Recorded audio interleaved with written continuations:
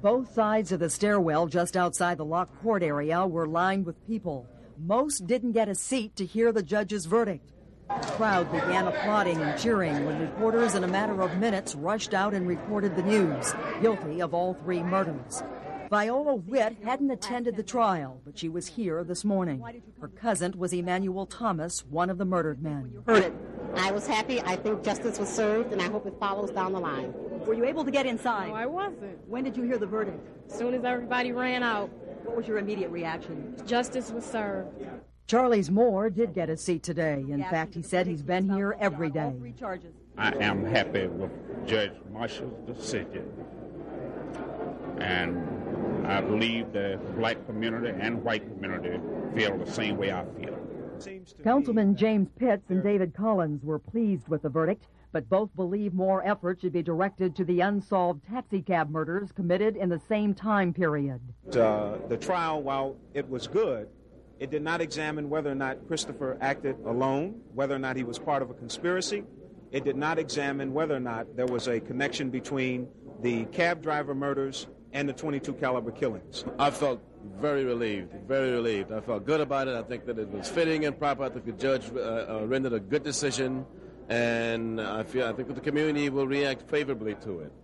Reverend Bennett Smith believes the non-jury trial was responsible for the guilty verdict. Yes, Mr. Christopher, by asking for a non-jury trial, spelled the beginning of the end for him. For we were convinced that if an experienced legal mind heard and weighed that circumstantial evidence against him, that legal mind would convict him. Former District Attorney Edward Cosgrove again applauded the efforts of the Major Homicide Task Force and expressed sadness for the victim's family and the convicted man's mother. Because I met that lady. I chatted with her for an hour before the search was executed. And she's a good Christian woman.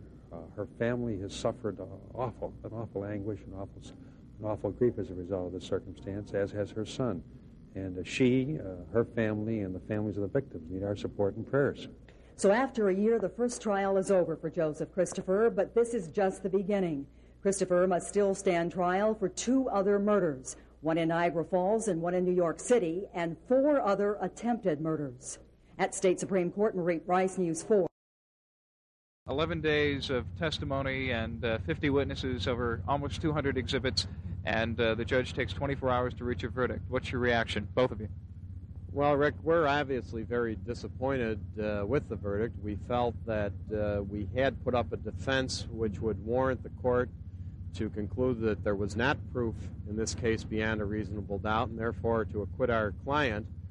However, I'm sure Justice Marshall reviewed all of the evidence very carefully, considered the exhibits that were placed before him, and reached a verdict that he could justify in his own mind, and that's what we have to live with.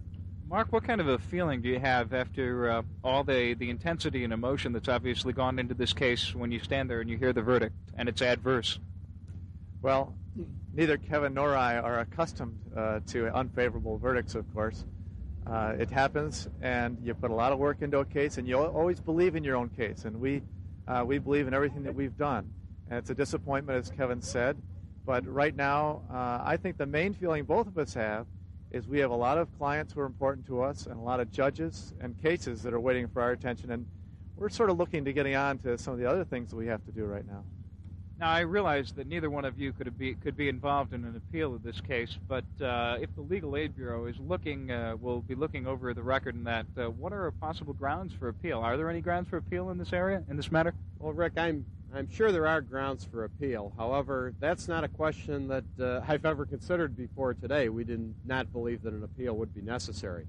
Mark and I'm sure over the course of the next couple of months, we'll sit down with the people from the Legal Aid Bureau and assist them in their review of all the transcripts and the proceedings that have occurred, and that's a decision that will be made at a later date. Mark, as far as most of the people of the city of Buffalo are going to be concerned tonight, Joseph Christopher is the .22 caliber killer. Do you think the wrong man's been convicted? Well, the most that a defense attorney, I think, can say is that it relates to whether or not the prosecution has proven its case beyond a reasonable doubt. More than that, I'm not going to speculate on any theory regarding all these crimes. As far as I'm concerned, the arguments that I made in closing were the proper arguments. There was reason to doubt this person's guilt. One, on the other hand, as Kevin has said, cannot fault Judge Marshall. But I'm not going to offer my opinion about the prosecution or the police's theory regarding these crimes. It was one of the most celebrated murder trials in the history of Buffalo. It took 11 days of testimony, featured more than 50 witnesses, 145 pieces of evidence. But in the end, it took State Supreme Court Justice Frederick Marshall less than 24 hours to reach a verdict. As he has throughout this trial, Joseph Christopher sat impassively today with just the hint of a smile on his face as Judge Marshall entered the courtroom.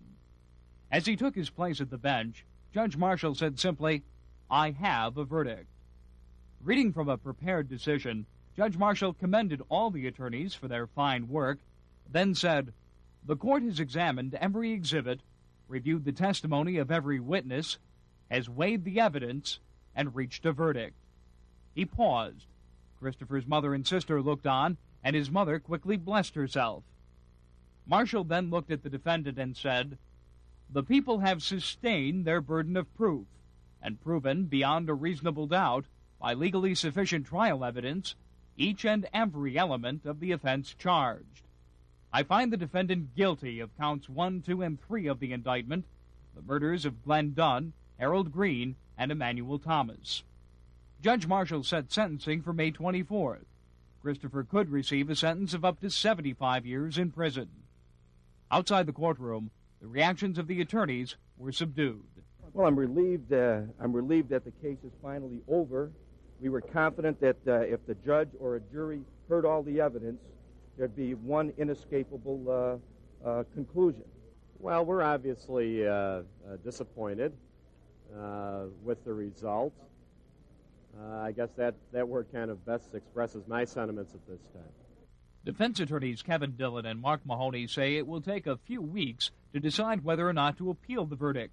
The court sources tell me much of what was decided in closed pretrial hearings could form the basis for an appeal that those sources say could go all the way to the United States Supreme Court. Rick Pfeiffer, News 4, State Supreme Court. At midday, News 4 attorney H. Kenneth Schrader presented the county clerk's office with an order signed by State Supreme Court Justice William Flynn, directing the release of most of the material involved in the closed-door pretrial proceedings for Joseph Christopher. Justice Flynn presided over those hearings. The material released today dealt with the murders of Glenn Dunn, Harold Green, and Emmanuel Thomas. Among the more significant documents contained in the file was an affidavit by defense attorneys Kevin Dillon and Mark Mahoney requesting the suppression of evidence to be used at Christopher's trial. In that affidavit, Dillon and Mahoney contend affidavits used to issue search warrants for Christopher's home and hunting lodge failed to establish probable cause. A lineup conducted by the district attorney's office was unnecessarily suggestive and conducive to mistaken identification. Additionally, Christopher's attorneys say he was questioned without the approval of his military attorney or a proper waiver of his right to counsel. In papers filed by defense attorney Mark Mahoney, the focus of Christopher's pending appeal of his conviction is clear. Mahoney maintains the conviction should be thrown out because Justice Flynn did not suppress pretrial evidence, improperly accepted Christopher's waiver of a jury trial, allowed testimony by nurses and a Catholic priest, which were constitutionally protected conversations, denied the defense access to certain prosecution material, and improperly denied defense motions for a mistrial. The material released to us exclusively today shows exactly what grounds attorneys for Joseph Christopher will use in appealing his conviction, an appeal that court sources tell us could go all the way to the United States Supreme Court. Rick Pfeiffer, News 4, State Supreme Court. Judge William Flynn has until next Monday to explain why his ban on press coverage of the Christopher pre-trial hearing should not be lifted. U.S. Supreme Court Justice Thurgood Marshall told Flynn today to respond to a petition filed this week by local Buffalo media. Yesterday, 3 parties, including attorneys for News 4, asked that the press and public be allowed to attend the pretrial hearing of Army Private Joseph Christopher. Christopher is the leading suspect in Buffalo's .22 caliber killings. The arguments the petitioners used in their request to lift the gag order are themselves under a kind of press blackout because they deal with the proceedings of the Christopher case. In order to protect themselves from possible contempt charges, the attorneys for the Buffalo media filed their specific arguments sealed for only the eyes of the High Court. Those are the arguments to which Judge Flynn must now respond. Marshall's call for Flynn's response doesn't necessarily favor the judge or the media. What it does mean is that Marshall wants to have some points clarified before he decides next week whether the press gets in or stays out of the .22 caliber proceedings. Bob Petrick, News 4, Washington. The blacked-out pretrial hearings got underway promptly this morning. This is an artist's conception of the courtroom proceedings. With reporters and the public barred, only court personnel, attorneys, and witnesses are present. Army nurse Lieutenant Dorothy Anderson was first on the stand. She and 4 others from Fort Benning, Georgia, were flown to Buffalo for their testimony. Did you testify to what Christopher allegedly said in your presence? No comment. You can't talk to us? Anderson, another Army nurse, Captain Bernard Burgess, and Christopher Corwin, this witness, all reportedly heard Christopher brag about killing blacks in Buffalo and New York. Private Corwin reportedly guarded Christopher during a suicide watch in Georgia when he reportedly heard him boast about being a mass murderer. None of the witnesses would talk to reporters because of Supreme Court Justice William Flynn's gag order. Judge Flynn entered an order in connection with these proceedings indicating that the attorneys and the witnesses who testify and who participate in the proceeding are not allowed to divulge the contents of their testimony or what occurs in the course of the proceeding. So while the pretrial hearings continue here in Buffalo, the news media continues its battle in Washington to overturn that news blackout. At County Hall, Marie Rice, News 4, Buffalo. Joseph Christopher was convicted in 1982 for 3 of the .22 caliber killings, the murders of Glenn Dunn, Emmanuel Thomas, and Harold Green. His conviction was overturned in 1985 by New York's highest court, the State Court of Appeals. Retried in 1986, Christopher was convicted of 3 counts of manslaughter in the first degree because of extreme emotional disturbance. It was at the 1986 retrial in Buffalo that prosecutors played a videotaped psychiatric interview of Joseph Christopher confessing to crimes for which he was not on trial. Most notably, the 2 grisly taxicab murders of Parler Edwards and Ernest Jones in October 1980.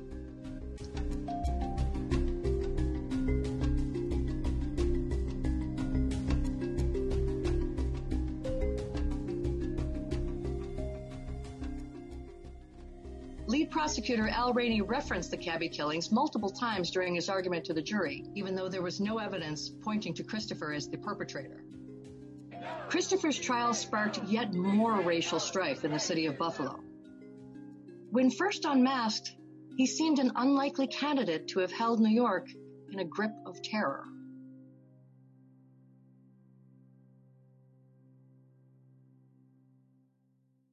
His tragic descent into madness may ultimately serve as an indictment of the American mental health system that refused his pleas for help.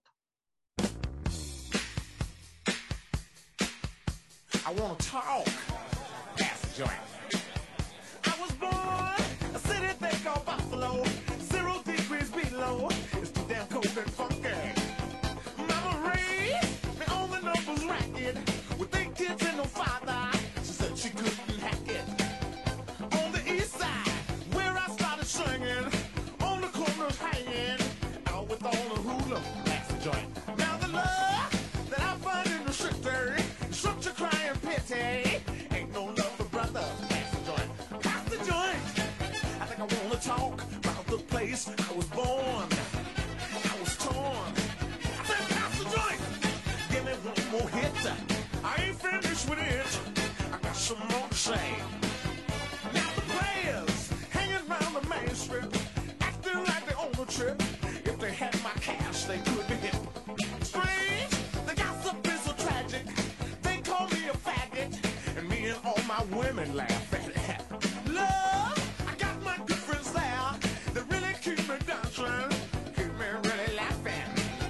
In the country, me, my dog, and horses, hanging out with my family, talking about Stone City.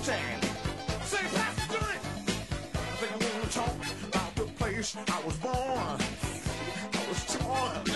Say, pass the joint. I need me one more hit. finished with it, I got some more to say. Need to talk. So that I was born. Got to talk. I wish they wouldn't be so torn. I want to talk. So that I was bred. Need to talk. I'm sure that has led me to my fame. I was born a city thing called Buffalo. 0 degrees below. It's too damn cold and funky. I think I want to talk about it. Pass the joint. Rick James. Context of white supremacy. Gus T. Renegade in for another broadcast, hopefully to share constructive information on the system of white supremacy. Today's date, Thursday, August 18, 2022. So I have been told this is the Catherine Massey Book Club at the Context of White Supremacy, our final installment on Catherine Pelonero's Absolute Madness. All done. Joseph G. Christopher, Erie County. All of it. We can move forward to a new book after today. I will be quick. Rick James, that was Pass the Joint from the Street Songs album, which was released the very same month, April 1981, that Joey was indicted for these crimes while he was in Fort Benning, Georgia. Even the breakdown of those lyrics, that entire album, really, street songs showing Rick James being fondled by an enforcement officer on the album cover, but that entire album, we've heard so much of it. Ghetto Life, Super Freak, Fire and Desire, Pass the Joint. The lyrics, he said so much. He said a city that is torn. Again, this is in the middle of the 22 caliber killings.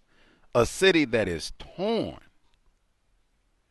He said, they call me a faggot. I go get my knife and split your chest. Oh, wait a minute, that was Joey. Rick James said, they call me a faggot, me and my women laughing.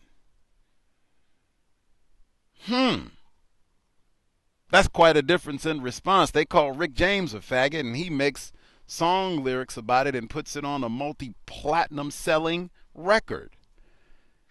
Someone calls Joey a faggot, and I gotta grab a butcher knife and carve your chest in half.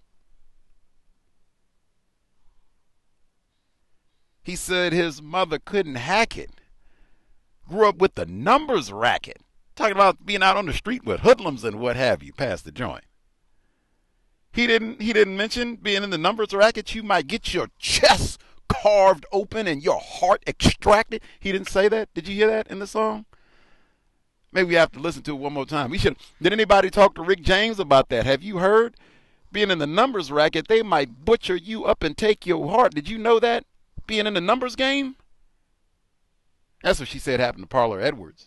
Ernest Shorty Jones. She said that wasn't Joey, remember? Ain't no love for brothers.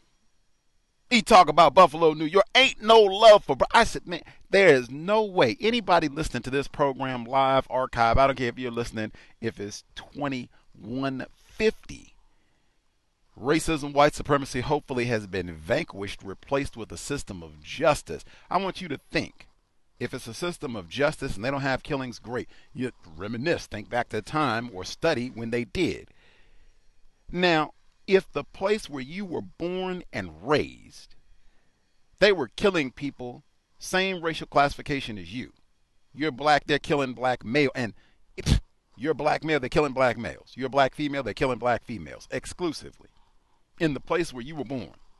Now, you are no longer there, but your family is. And this goes on for 7 months. Do you think it would be possible for you to not know about this at all? The president is talking about this. They're having marches. Jesse Jackson is in town like Do you think it's possible that Rick James didn't know that this was happening?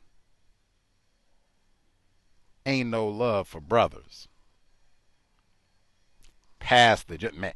If something is going to drive you to drink and consume narcotics, a racist serial killer stalking your hometown, killing black males with impunity for months, might cause you to need a narcotic or three.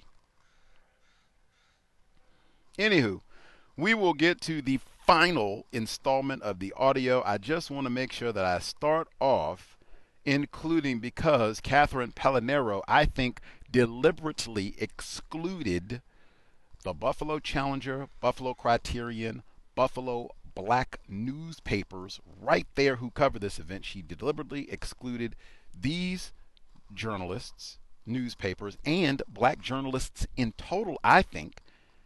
I said last week the late, great Chet Fuller was also excluded, I think deliberately. This is from the Buffalo Criterion, Thursday, January 8, 1987. Killing Blacks, Not Buffalo News, by Abdullah Luqman, Luqman.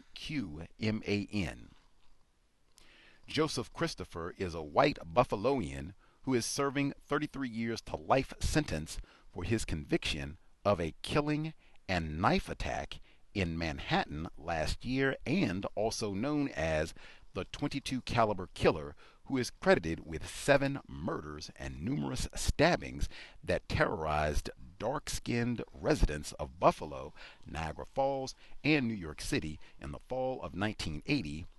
Retrial and conviction did not make the top 10 list of news events in Buffalo's only daily newspaper, which is white-owned.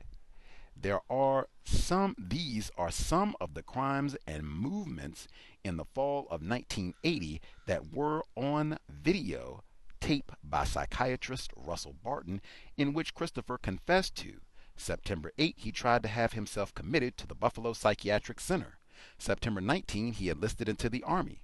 September 22, he killed Glenn Dunn with a sawed-off .22 caliber rifle. September 23, he slew Harold Green and Emmanuel Thomas with the same .22 rifle, all of Buffalo. September 24, Joseph McCoy of Niagara Falls died after being shot by that .22. Parler Edwards was found in the trunk of his taxi with his heart cut out on a thoroughway service road on October 8.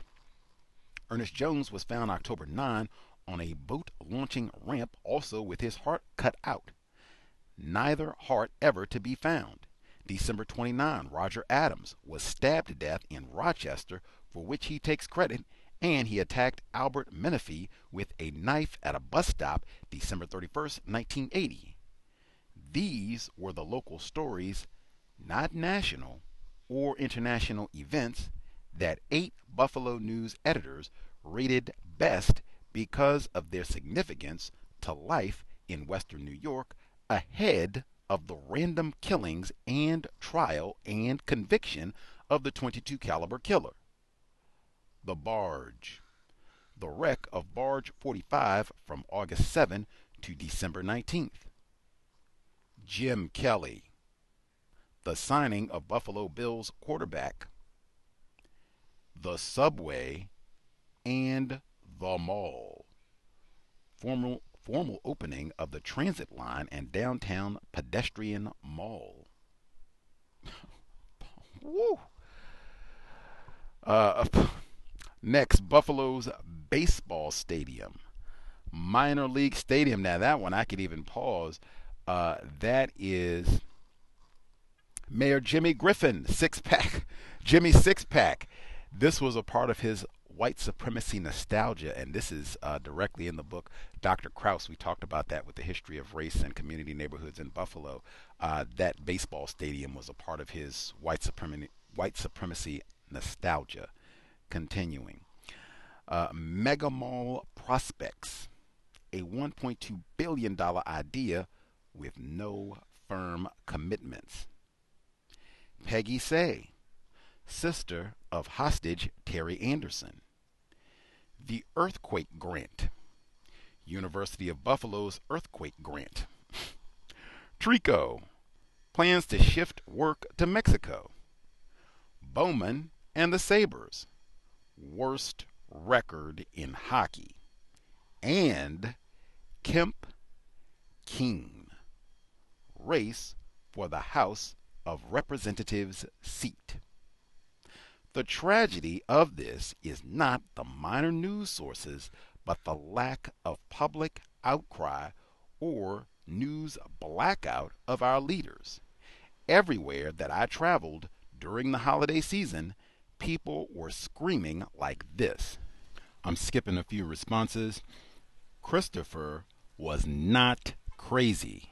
He was a bushwhacker who would sneak up on a person with a gun and blow him away and then take an escape route that he had mapped out before. I'm skipping ahead a little bit. Everybody should not buy the news on Thursday and buy the Criterion and the Buffalo Challenger to let those editors know that some of our money pays their salaries. Prosecution psychiatrist Dr. Russell Barton said that even if Joseph Christopher had been mentally ill, the severe symptoms of schizophrenia would have passed by his mid-20s. Barton said that he found that Christopher had personality problems which began in his early childhood and does not think that he ever had paranoid schizophrenia. The videotapes of Dr. Barton's interviews with Christopher were shown to the jury during the trial. Christopher said that he killed cab drivers Parlor Edwards and Ernest Jones, cut out their hearts, and drove wooden stakes through them, according to psychiatrist Brian Joseph. When asked how he knew to cut out the hearts, Joseph said that Christopher told him that he felt his own heart. This information had been doubted by retired homicide chief detective Leo Donovan. In a published report, Donovan said that it would have been physically impossible for Christopher, acting alone, to remove the hearts the way that these were removed. I will stop there again. This is in the Buffalo Criterion, titled Killing Blacks, Not Buffalo News. This is in 1997, which to me would suggest that for a long time, white people have been deliberately minimizing, ignoring the significance of these racist killings. And even to now have a book that we're going to wrap up that says, hey, not racism at all. This is just about mental illness. The Catherine Massey Book Club, Context of White Supremacy, final installment, Absolute Madness. They're making it happen now. We got the spirit, a lot of spirit, yeah. We got the spirit. Just watch it happen now. Hey, hey, hey, hey, hey. Let's go Buffalo. Let's go Buffalo. Let's go Buffalo. Let's go Buffalo. Al Rainey and Tom Uwanu agreed that the videotape had been a bad idea. Christopher did not appear to be of sound mind. There was discussion of offering a plea. Al Rainey attended a closed-door meeting. When he came out, he told Uwanu there was not going to be any plea. There must be a prosecution and a conviction. Tom Uwanu thought that was odd. Christopher had already been convicted in New York City. If the decision had been up to Uwanu, he would have given Christopher a mental disease or defect sentence. Al Rainey understood how Uwanu felt and did not entirely disagree. I can't honestly say he shared the same sympathy as I did, and that's maybe because he was such a professional, Uwanu would recall. He had a job to do, and he was very focused to get that done. District Attorney Richard Arcara had chosen Rainey for the case. He knew Al could get him a conviction. There was a major concern about getting a conviction, which I didn't fully understand at the time. Christopher was already serving a long prison sentence. In my opinion, it wasn't the right thing to put this young guy through this trial. I remember Al saying there was a lot of cognizant awareness in what he'd done, planning. So Al was sort of straightforward. He knew what he was doing. It doesn't fit the definition of mental disease or defect. And that was the approach he took in preparation for trial. Even with their commitment to winning a conviction, Uwanu had concerns about their chances of getting it done. Al was very seasoned and knew how to get to a jury, and I would worry about everything because I was young, and he would say, "Don't worry, we have a bunch of dead bodies. They're going to want to hang this guy. They don't want him on the street. He killed so many people. That's a huge leg up for us." Christopher, though, there was a gulf in the way he'd been portrayed to the community as a monster. He'd become a racist overnight, and that was, I guess, just where his fears or delusions or whatever had led him. I mean, I don't think there was any rational connection between race and what he did. It was so not fact-based. The issue on this trial is not really what happened, defense attorney Sean Hill said to the jury in his opening statement. The issue is going to be, why did it happen? It had taken some time to seat a jury. During the selection process, one prospective juror had asked out loud in court why they were having a trial, since everybody knew that Christopher was guilty. Since the defense was not contesting the mechanics of the murders of Glenn Dunn, Harold Green, and Emmanuel Thomas, nor the charge that Joseph Christopher had pulled the trigger, the prosecution limited their witnesses to those most pertinent to establishing the shootings had occurred as alleged, and ballistics testimony that connected evidence found at the defendants' homes to the crimes. The star witnesses in this trial would be the psychiatrists, Dr. Brian Joseph testifying for the defense, Dr. Russell Barton on behalf of the prosecution. The courtroom was packed, mainly by members of the local media, who covered the case on a day-to-day basis, if not the hour-to-hour updates that had occurred back in 1982. Tom Uwanu was most often tasked with speaking to them. Dealing with the media circus surrounding high-profile cases had been a trial by fire for Tom Uwanu. The Christopher case proceeded immediately after another notorious murder trial in which Uwanu had been co-counsel, the People v. John Justice. Justice was a 17-year-old honors student at a suburban high school when he murdered his mother, father, and younger brother. After stabbing his family to death, Justice had killed a man named Wayne Hahn in a traffic collision. The car crash had apparently been a suicide attempt by Justice, who jumped out of the car and told police, "I killed my whole family! I killed my whole family!" Justice had pled insanity, with some success. He'd been found not guilty by reason of mental disease in the deaths of his father and brother, but guilty of the intentional murder of his mother and depraved indifference in the death of Wayne Hahn. Throughout Joseph Christopher's trial, Tom Uwanu would look at the defendant sitting at the defense table and think, "This is very sad." He was doubly haunted by the memory of John Justice, who had occupied the same chair only a month before. The thought began eating away at him. These are two very sick people, incredibly sick human beings, and we're trying to hang them from the highest post. At least John Justice didn't have politics working against him. There hadn't been the same level of intense push for conviction at all costs. With Joseph Christopher, no expense had been spared. As Uwanu recalled, "We spent a ton of money. I'm sure we broke the record for that time."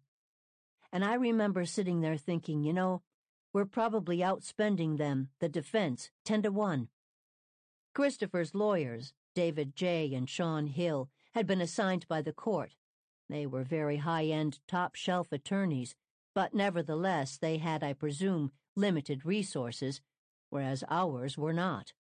We had the unlimited taxpayer funds, and we had the ability to work night and day on nothing but this case. We spent a huge amount of time with Russell Barton, preparing him to testify. He was being paid a tremendous amount of money, and Al and I would go to his house, spend the day working with him, go to our hotel, then back to his house the next day. We practiced over and over. The jury would first hear from Dr. Brian Joseph, the sole witness for the defense. As an expert witness, Dr. Joseph was also paid for his testimony. Expert witnesses typically are. In this case, Dr. Joseph could not help feeling some personal investment. He had been involved in the case far longer than any other psychiatrist, perhaps longer than any single person, aside from the defendant himself. In the weeks leading up to the trial, he had checked in on Christopher at the holding center on a near-daily basis to monitor his medication and progress. Schizophrenia cannot be cured. A patient can only be made better with treatment. Joe Christopher had been made better, though too late. Dr. Joseph thought ruefully. It had always stayed with him that this man had tried to get help before any of these criminal acts had occurred. Doctor, Sean Hill asked, may a person suffering from paranoid schizophrenia function normally in many or most aspects of his or her life? Well, yes, Dr. Joseph answered. There seems to be a popular misconception that if a person is schizophrenic, they must be so strange and so bizarre that everybody and anybody would pick them out. The fact is that that is not necessarily true. There are aspects of the person with schizophrenia who does act that way. But there are people who can certainly go through life and be socially, superficially appropriate. For instance, if you have a delusion and you feel that the world's against you, that doesn't mean that you don't get up in the morning and have breakfast, that you can't carry on activities or drive a car or get along in the world. You don't have to be completely and absolutely in an utterly out of touch with reality to have a mental illness, to have a form of schizophrenia. Some people are. That's one of the curious aspects of the illness, because it does tend to come and go with its major symptoms. Somebody with schizophrenia, paranoid type, the major problem they have is a paranoid delusion. They don't make a lot of sense. They act odd. Some people don't move at all and are absolutely still. They can sometimes be called catatonic schizophrenia, and in some people there is a blending of the symptoms. One subclass can look like another. So, depending if one doctor saw a patient in one hospital at one point in time, he might see somebody suffering from a catatonic form, but the patient may go to another hospital, the symptoms may change to some degree, the paranoia be more obvious, and that doctor would say that person's suffering from paranoid type. So there is some blending in changeability in this illness. It's called variability in the medical sense, that symptoms do change in one way or another. No two illnesses affect the same person in the exact same way. Nobody with pneumonia has the same temperature as everybody else, or has the same degree of coughing as everybody else, or responds to medication as everybody else. People respond to illnesses and treatment differently, and this is so with schizophrenia as well. Questioning turned to specifics concerning Joseph Christopher. Reporters made occasional notes during direct and again during cross-examination by Al Rainey as the day wore on.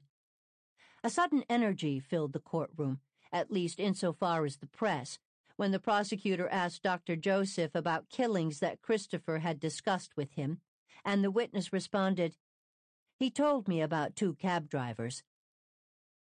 Headlines and TV broadcasts were filled with the big news. Joseph Christopher, the .22 caliber killer, had confessed to killing the cab drivers and cutting their hearts out. Tom Iwanu would later say of Dr. Russell Barton, "He was the perfect prosecution witness, a warm, elderly man who wouldn't be rattled on the stand. He never looked like he was attacking Joe." In his fine English accent, Dr. Barton told the jury that, in his opinion, the defendant never had schizophrenia. He had borderline personality disorder. He had committed the murders, Barton said, out of a need to feel powerful. Christopher had felt like a nobody. Killing gave him a sense of strength and accomplishment. The videotape was played for the jury. Somewhat ironically, both sides held out hope that it would bolster their case. Christopher had murdered the cab driver so gruesomely Dr. Barton testified, because he wanted front-page headlines. It's really a very sad story of a wasted life. Christopher was maladjusted, even tragic. He had a personality disorder, but he was not insane. Dr. Barton asserted that Christopher was faking insanity in the hope of getting out of a prison and into a mental hospital, and cautioned jurors that if he were to be committed to a psychiatric institution, he could be released in as little as 90 days. The average stay in a psychiatric hospital was only 33 months, Dr. Barton claimed. The defense objected. Judge McCarthy instructed the jury that they were not to consider sentence in determining their verdict. They must disregard Dr. Barton's comment. But of course, the jury could not unhear it. David J. gave the closing argument for the defense. He focused on the psychiatric testimony, detailing his client's long history of mental disease. Jay referred to Christopher's aberrant behavior prior to the time he had even become a suspect in the killings. The self-imposed starvation, the laceration of his penis, the utter breakdown when he'd stabbed Leonard Coles in front of a dozen men in his army barracks. Was he faking a psychiatric defense then? Jay asked the jurors. The doctors agree, I believe, and have told you that the schizophrenic process, when you are in the midst of it, you can look fine 1 second, and it's like turning on a light. Something happens. You hear a voice and back into it. You go into this crazy madness. The entirety of the evidence, David J. argued, all pointed to a single cause for Christopher's actions. Madness. Absolute madness. In his closing arguments, Al Rainey argued that Christopher's past behavior had demonstrated a knowledge of right and wrong as well as premeditation. When he was in the Army, the stabbing of Leonard Coles, Rainey said, he says it was a terrible mistake, bad mistake, I'm terribly sorry. Shows appreciation that if you put a knife in someone's stomach or chest, it's wrong. Taxi drivers, more evidence, said the prosecutor. The planning lures those taxi drivers out there, getting in the car, preparing the stakes in advance, getting the hatchets, concealing them, thoughtful, goal-directed behavior. Why did he do these crimes? Not important if you conclude that he was aware, had the capacity to be aware, and had the capacity to know right from wrong. That's enough if you conclude he's legally sane. It's not important what his motive was. Barton gave you an explanation of why he did it, Rainey continued. He didn't have importance. He didn't have self-esteem. He didn't have dignity. He was frustrated at his failures, which is understandable, but superimposed over this was this personality disorder, this maladjustment. The personality disorder doesn't affect your sense of reality, knowing right from wrong. You can conclude safely he doesn't like blacks, and this was a way for him to do something, gain self-esteem. It sounds terrible, but he could gain pride and self-esteem, and that was his objective. He had to do something. Why not blacks? He didn't like them anyways, since high school, and he would get the thrill of it. He'd get something accomplished. Is it bad? Is it tragic? Of course it is. But did he know what he was doing? Sure. Reminding jurors of what Dr. Barton had said about the average stay in a psych facility being only 33 months, Al Rainey turned his final remarks to the cab drivers, crimes for which Christopher had never been charged, for which his confessions had never been held to scrutiny, and for which he was not on trial, and told the jury, here is a chance to do something else before he makes his mark in the Army. Things have died down, and he kills 2 cab drivers. Maybe they would have gone unnoticed if they were just stabbed or shot. But the heart removal, here's a chance for real recognition, and he got it, but at the same time, being careful to escape detection because he knew it was wrong. The jury had 3 options: guilty of murder in the 2nd degree, guilty of manslaughter in the 1st degree because of extreme emotional disturbance, or not guilty by reason of mental disease or defect. On December 10, 1986, after 15 hours of deliberation, they returned a verdict of 3 counts of manslaughter in the first degree because of extreme emotional disturbance. "We're satisfied that the jury returned with a verdict of guilty," Al Rainey told reporters. "It was a complete rejection of the insanity defense." Attorney Sean Hill said that he was not surprised. "I guess in a sense it's a verdict we can understand. The jury worked very hard to come up with a verdict, and it shows they paid attention to the psychiatric evidence." Apparently, Judge McCarthy had not. "Your acts defy reason. You terminated the lives of 3 men solely for the color of their skin," he said at the sentencing on January 20, 1987. "You terrorized this community for months, causing great alarm." The judge went on about racism. Sean Hill pointed to the jury's verdict and said, "I hope we now know why these things happened. It serves no useful purpose to say these were racially motivated killings." McCarthy sentenced Christopher to the maximum of 8 1/3 to 25 years in prison, to be served consecutively after he served his term of 33 1/3 years on the New York City convictions. Judge McCarthy told a news columnist, "Christopher's acts were so grievous that my duty was clear. This community had to be satisfied that the criminal justice system would respond in kind." McCarthy commented that the trial had established what Joseph Christopher did, "but I don't know that we found out why he did what he did." District Attorney Richard Arcara, who had pushed for the maximum sentence, called Christopher a racial assassin who terrorized the entire community. Al Rainey commented, "We're satisfied and happy that this man is going to be in jail for the rest of his natural life. That means he cannot further interfere with the peace and tranquility of this community." Common Council President George Arthur expressed satisfaction with the sentence, calling it a sign that the criminal justice system was working. The videotapes of Christopher's psychiatric interview by Dr. Barton were released to local television stations. Portions of it were played on the news, proof for the public that Christopher killed the cab drivers. Despite Christopher's confession to the cabbie murders, there were law enforcement officials who said publicly and adamantly that they didn't buy it. Buffalo Homicide Chief Leo Donovan was among the most outspoken. Officers who commented to the media were generally circumspect at the time. "We weren't happy about the cover-up," Tom Rowan said years later. "I know my bosses, Cheektowaga Police Department, weren't happy about it, and I know the Amherst police weren't happy about it. To wrap all of this up with a bow for the sake of making people feel good or safer was wrong. Lying to the community is never justified under any circumstances. Not to mention that we still had this other killer or killers out there." Joe's confession to the cabbie killings was very convincing, insofar as his apparent sincerity.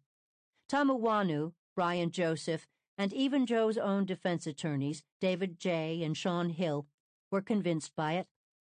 But of course, none of them had ever examined the case files.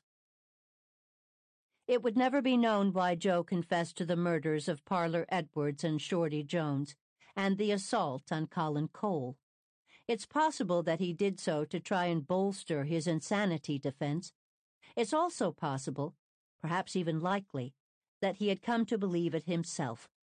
He seemed genuinely convinced that he had committed these crimes, perhaps as he had been convinced that he had a child, as he had been convinced that he was being poisoned, as he had been convinced that someone had told him he had sexually assaulted his mother and had become distraught and hysterical in a Georgia jail cell in 1981, pleading with his mother to tell him if it was really true.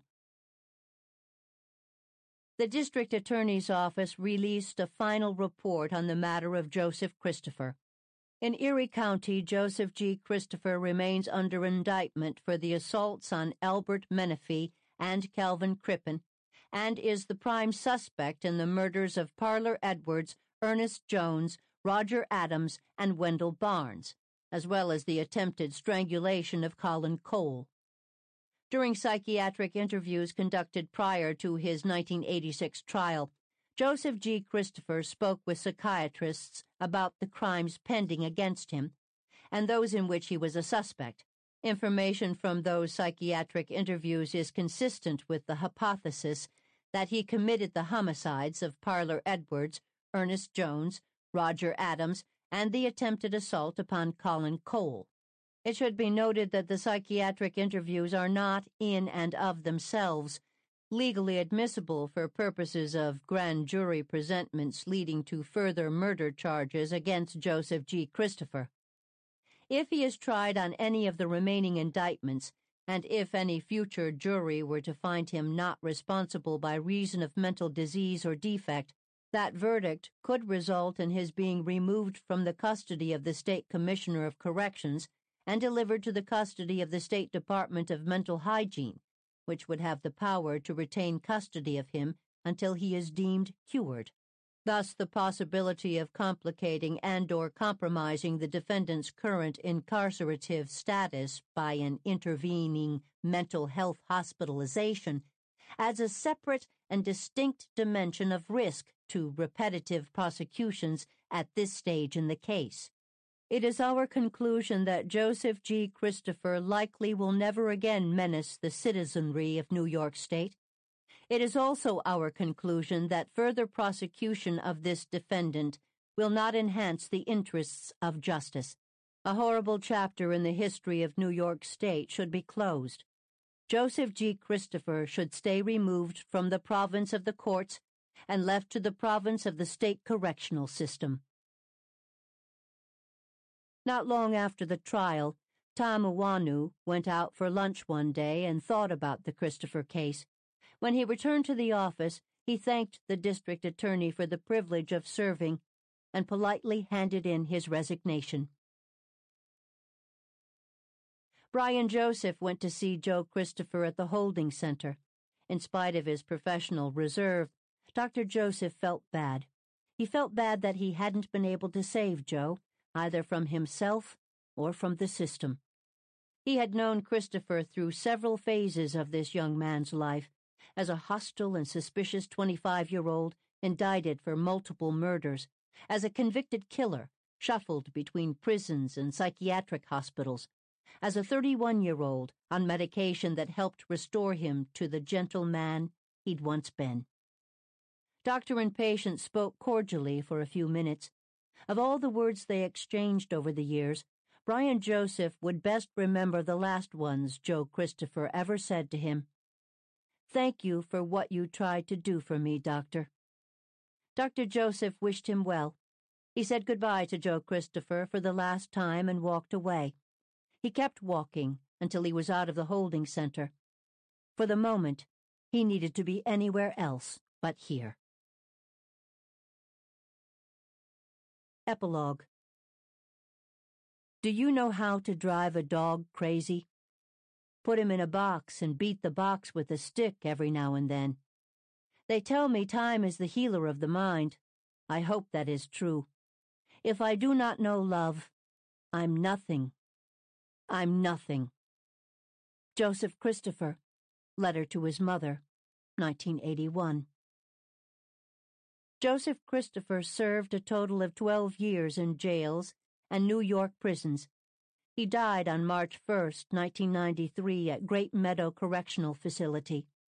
Cause of death was testicular cancer that had spread to his stomach and lungs. He was 37 years old. The cancer went untreated until the late stages, when, according to family members, he was in so much pain that he couldn't lie down. Some press accounts incorrectly stated his cause of death as male breast cancer. In the 6 years between his final conviction and his death, Joe spent periods of time in psychiatric facilities when his schizophrenia required more medical attention than prison staff could provide. Commenting at the time of Christopher's death, Edward Cosgrove said, "God bless his soul, but he was an unfortunate wretch." Kevin Dillon, Christopher's first Buffalo attorney said of him, "There's not much doubt he was a very, very disturbed person. He could sit in a jail cell with his eyes closed, and 2 hours after the guard came on, Christopher could tell him what time it was. He could tell by constantly tapping his foot." How many hundreds of thousands of dollars did Judge Marshall, Judge Flynn, and the district attorney cost taxpayers by running roughshod over him to get this to trial? Mark Mahoney wondered, adding, "Nobody ever ruled out the possibility that Christopher had delusionally popped himself into these cases." According to Charles Patrick Ewing, professor at the University of Buffalo School of Law, the insanity defense is rarely raised, rarely applicable, and even more rarely successful. And when it does succeed, the defendant usually loses his or her liberty for many years, sometimes for life. Ewing is an attorney, forensic psychologist, and author regarded as one of the leading experts on the insanity defense. Every time a defendant pleads insanity, the case makes headlines. In those rare instances in which a defendant is actually found insane, the public is usually outraged. In his book, Insanity, Murder, Madness, and the Law, Ewing addresses the misconception that a successful insanity defense often leads to a shorter period of incarceration. In most cases, a defendant acquitted by reason of insanity will spend more time locked up than a defendant who is found guilty. Being found insane almost always results in an indeterminate, sometimes lifetime, commitment to a secure mental hospital. And most of these hospitals are much more like prisons than treatment facilities. Interestingly, Professor Ewing's analysis proved to be true with the high-profile murder case that preceded Christopher's 1986 retrial. John Justice was found not guilty by reason of insanity in the deaths of his father and brother, but guilty in the intentional murder of his mother and depraved indifference in the death of motorist Wayne Hahn. Released from prison nearly 30 years later, having served his sentence, he was thereafter involuntarily committed to a secure psychiatric facility at the request of the state. Former prosecutor Tom Uwanu became a criminal defense attorney. In 2016, the Buffalo News cited Uwanu as one of the 10 most prominent criminal defense attorneys in western New York. Looking back on the case of Joseph Christopher, Uwanu said, "This is a classic example of the criminal justice system handling a tragedy where there is an enormous mental health issue. The underlying thing is not criminality at all. It's not. The system failed him. He committed horrific crimes, and there's no excuse. But the flip side is that our system was not equipped to handle Joe Christopher." In his 1989 book, Unnatural Death, Confessions of a Medical Examiner, celebrity pathologist Michael Baden devoted a few pages of a chapter to the case of Joseph Christopher. Baden's only real connection to the case was a brief trip to Buffalo for the purpose of conducting second autopsies on Parler Edwards and Ernest Jones, which, according to a ranking detective present, added nothing new to what the first medical examiner had already discerned. Baden's account of the case is so thoroughly riddled with errors of both major and minor proportion that one wonders if he didn't confuse Joseph Christopher with some other case. While it hardly seems worthwhile to address all the mistakes, there is one claim that cries out for correction. Baden writes that while Joseph Christopher was in the Fort Benning stockade, he performed fellatio on black prisoners in return for extra food. By all other accounts, including records and personal recollections of men who were actually in the stockade at the time or supervising it, this claim is false. Baden uses this claim to assert a Freudian-esque theory that Christopher killed black men because he was physically attracted to them and wanted to destroy the thing that was tempting him. A psychiatrist very familiar with Christopher and the case bluntly labeled this a crackpot theory. While Batten is, of course, entitled to his theories, the premise on which it is based is false. By all credible accounts, and as a matter of pure logic, Christopher spent most of his stockade time in solitary, and further, his behavior was so unpredictably violent and bizarre that other prisoners didn't want to go near him. The claim that he engaged in oral sex with men in the stockade is untrue. The number of victims killed by Christopher is a question that cannot be answered with certainty. There was little physical evidence to tie him to any of the murders, and his confessions were unreliable. As reporter Gene Warner wrote following his jailhouse interview with Christopher, he truly didn't seem to know how many people he had killed. As far as is known, Christopher first mentioned a number in regard to his victims when speaking to Army nurse Bernard Burgess, telling the nurse that he'd killed 13 people in Buffalo and New York City. Around the same time, Joseph told his Army guard, Christopher Corwin, that he had killed 7 people in Buffalo and more in New York. 13 is also the number he gave to Gene Warner. He also told Warner that Glenn Dunn had not been the first victim. A day or two before the shooting of Dunn, Christopher claimed to have stabbed a man in the throat. Christopher said he didn't know how badly this unknown man had been hurt, that he may not have even been hurt badly. However, it's difficult to imagine anyone being stabbed in the throat and not being badly hurt, particularly knowing the fate of Christopher's other knifing victims. He stabbed with force and deadly intent. An educated guess on Christopher's named murder victims: Glenn Dunn, Harold Green, Emmanuel Thomas, Joseph McCoy, Roger Adams, all in Buffalo, Wendell Barnes, Rochester, Luis Rodriguez, Antoine Davis, Richard Renner, Carl Ramsey, New York City.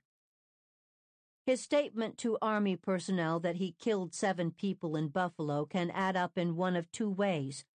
If, in addition to the 5 named above, the list includes Albert Menifee and the unknown male he claimed to have stabbed prior to the Dunn homicide, or by including Albert Menifee and Wendell Barnes.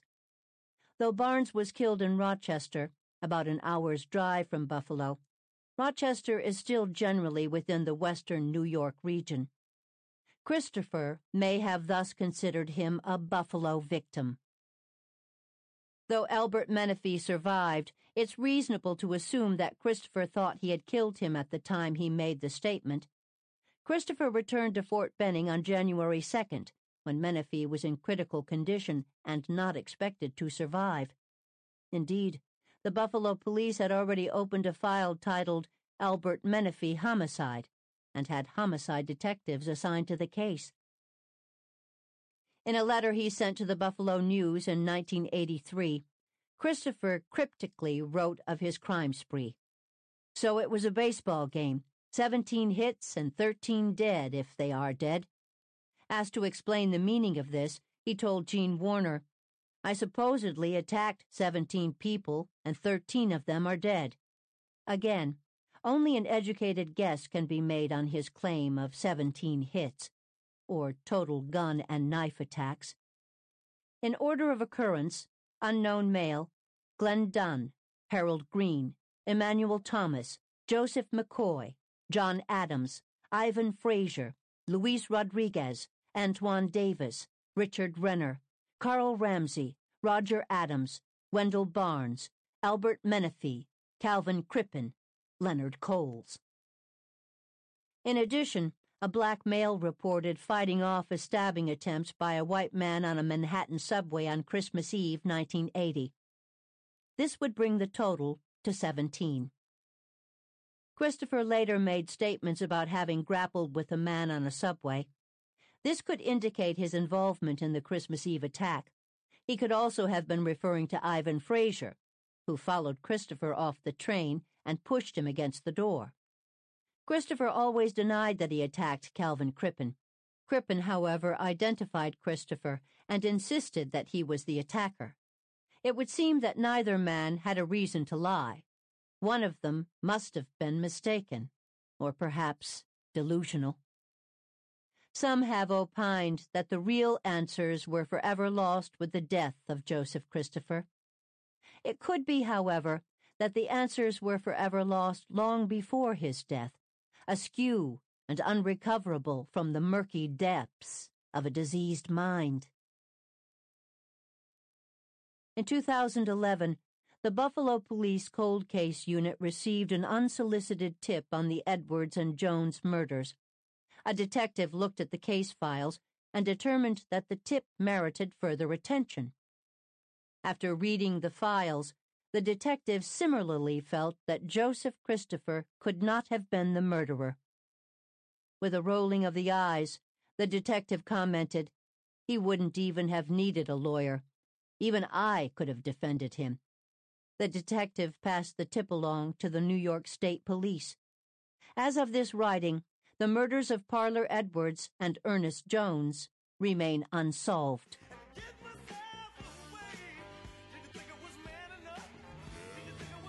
We hope you have enjoyed our presentation of Absolute Madness, a true story of a serial killer, race, and a city divided, by Catherine Pelonero. Performed by Laurel Merlington. Sing it till you feel it when you sing it. Get the light. You got to get on over. Get the light. When I was a young boy, tenement slums and corner bums, playing tag with winos, the only way to have some fun. One thing about the ghetto, you don't have to hurry. It'll be bad tomorrow, so brother, don't you worry. Get the light. Talk in my ghetto light. Get the light, baby.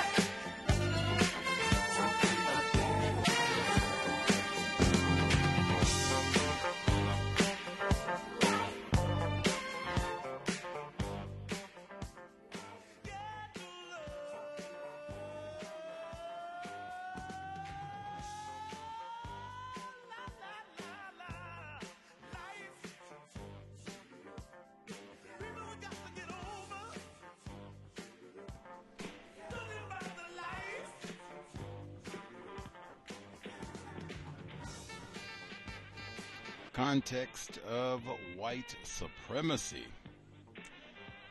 Rick James, we are all done. Catherine Pelonero, Absolute Madness. Glad that we did take the extra week to get information in. That way we didn't have to skimp on fondling Father Freeman. And everybody has their opportunity to get in final thoughts, observations for the text. The number to dial 720-716-7300. The code 564-943#. Press star 61 if you would like to participate. I will take a bow, literally. Much obliged, much obliged. Thank you. Still Coon of the Year. I know, yes. If it were not for O.J. Simpson, easily, I would say this is the best job that I have done facilitating a book club. If it were not for O.J. Simpson, research, like I was so proud of getting the segment, Tony Brown's Journal, where they talked about it's their national conspiracy and talking about this case and connecting it to Atlanta. I think that's so important. She didn't include that in this text at all, and to get people that live right in Buffalo, black people who live right in Buffalo, to talk about folks right there at the Buffalo Challenger, Miss Allen, to talk about what happened, and Mr. Pitts to talk about what they were seeing live time in their views. I thought that was so important. Fondling Father Freeman, I thought that was so important as well, since that's not included in the text. That's something we talk about it all the time, white people not caring about children. The black press, the late Chet Fuller, phenomenal work that he did. And now that it's been 3 months since the May 14 Tops Massacre, and I have not seen really almost diddly about the .22 caliber killings, and I mean the amount of overlap between these two cases, mental illness, Tops grocery store, insanity defense, on and on. It's just go. Are you serious? He wasn't a racist. All of that, all of it right there, and not mentioned at all. So if it wasn't for O.J. Simpson, and there's just a lot more material on the O.J. Simpson case, I mean, hey, if there is going to be a number one job to do on a project for a book club, why not the juice? But I mean, for second place, wow. Much obliged for the folks who contributed. We had folks who sent information on Buffalo and listened in, wrote their thoughts, views. I said this one was mandatory, so I mean, geez, that right there, hey, for folks who listened in, Gus said it was mandatory and then has the audacity to get uppity and say he's done great work facilitating. What have you learned? Did Gus T waste your time for 3 months, dragged all these other white professors in, mostly from Buffalo and other areas, to talk about this ignorant, lame town? Sorry, anybody's got connections there, but did he waste your time? Is Joey 22? Has he helped you understand what it means to be white? Even anything about Peyton Gendron and why these events happened in May of this year? What did you learn, if anything? The number again, 720-716-7300. The code 564-943#. Press star 61 if you would like to participate. The email untiljustice@gmail.com. untiljustice@gmail.com. I asked online, why do people think, since Pelonero, at least my conclusion, she is so forceful, insisting this is not a racist. Joey is not a racist. He was a victim of mental illness. He just didn't get the help that he needed. If that's her assessment, that's her conclusion about all of this, why does she include so much detail about racism in this book? We got the racist dog, right? Kenny Paulson doesn't want to identify Joey because he's white. They had to, grapple with him as an uncooperative witness. A la, what's my man from O.J. Simpson? Forgot it. Cato. Yes, uncooperative witness, right? We got Uncle Laverne, kindred spirit. They go and take down the basketball hoops. The extremely racist dad, Nicholas Christopher, shooting at black people, pedestrians, as they go through the neighborhood. I mean, there's so much. Did the guards who are cheering him on, right on, Joey, we should have got more of them. Thank you. Why does she include all of that? There's way more detail in this book about white supremacy, racism than in any other book or documentary on this subject matter. If you want to learn about racism, white supremacy, and the 22 caliber killings, this is the book to read. I've read 4 on it, and it's not even close. It's not even close. This one has way more detail about the white supremacy, racism of these events, really, than all of the other books and films combined. Why did she do that? If this is not even a racism thing, this is a mental illness thing. What do you think? 720-716-7300. The code 564-943#. Press star 61 if you would like to participate. Rick James. I will read one comment. With the listener answered my question, and he was one of the folks. I said we had so many folks who shared information about Buffalo and articles on Joey and other aspects of Buffalo and white supremacy, which feel free to continue to share, because, I mean, this is our area of interest now. Louisiana, Katrina is certainly one. This is another. Like forever, till white supremacy, racism has been solved, or, long as we're on the air, Buffalo, for sure, should be one. And the Peyton Gendron, that was another reason why we wanted to read this. Hey, make sure people forgot, right? That's what they said. Nobody remembers. Nobody's heard anything about Joey 22. Let's make sure we pay attention to the upcoming trial. Next court appearance, October 6th. For Peyton Gendron. Might see if I can be in Buffalo for that day. Maybe I can be at the hearing. Alrighty, the one email I'll read right now, then I'll get to the rest, get to the callers. One of our listeners, he wrote in, "Greetings, Gus T. This text personally has greatly increased my understanding of the mechanism of learned behavior from birth of the race soldier who displays their form of racism, white supremacy in armed, militarized acts of terrorism. How the system can compartmentalize information, use trauma, then use deception so victims forget events. I appreciate the book club in general on your program. Being able to read the text, then compare interpretations and conclusions with other victims has been beneficial to dealing with confusion. From you linking Christopher to Gendron and the text Absolute Madness has led to other texts showing this pattern. The fondling Freeman, a critical factor in racism, white supremacy, pertaining to pedophilia and white culture. A consistent show of evidence to expose a behavioral norm. Very disturbing, but expected. Worldview given the empirical proof of Marimba Ani's work Yurugu. Not that it needs it." Let's see. All right, on. And then they have a few other. Much obliged for your commentary. Other folks, what did you learn? Particularly if you have any folks, if you hung out and listened to the book club or read along, if you read the book right, based on us talking about it and what have you, what did you learn? Final takeaways from the text. Again, why do we think she included so much commentary on white supremacy racism if this is really an issue of mental illness? Folks who dialed in with a hand up, line should be open. Feel free. Can I be heard? Bay Area Mom. It was she and I. Oh, we had the caller last week, so now it's three of us have said, hey, this Uncle Laverne thing is interesting too, all the homoeroticism in this book. Bay Area Mom. Yes, ma'am. Thank you.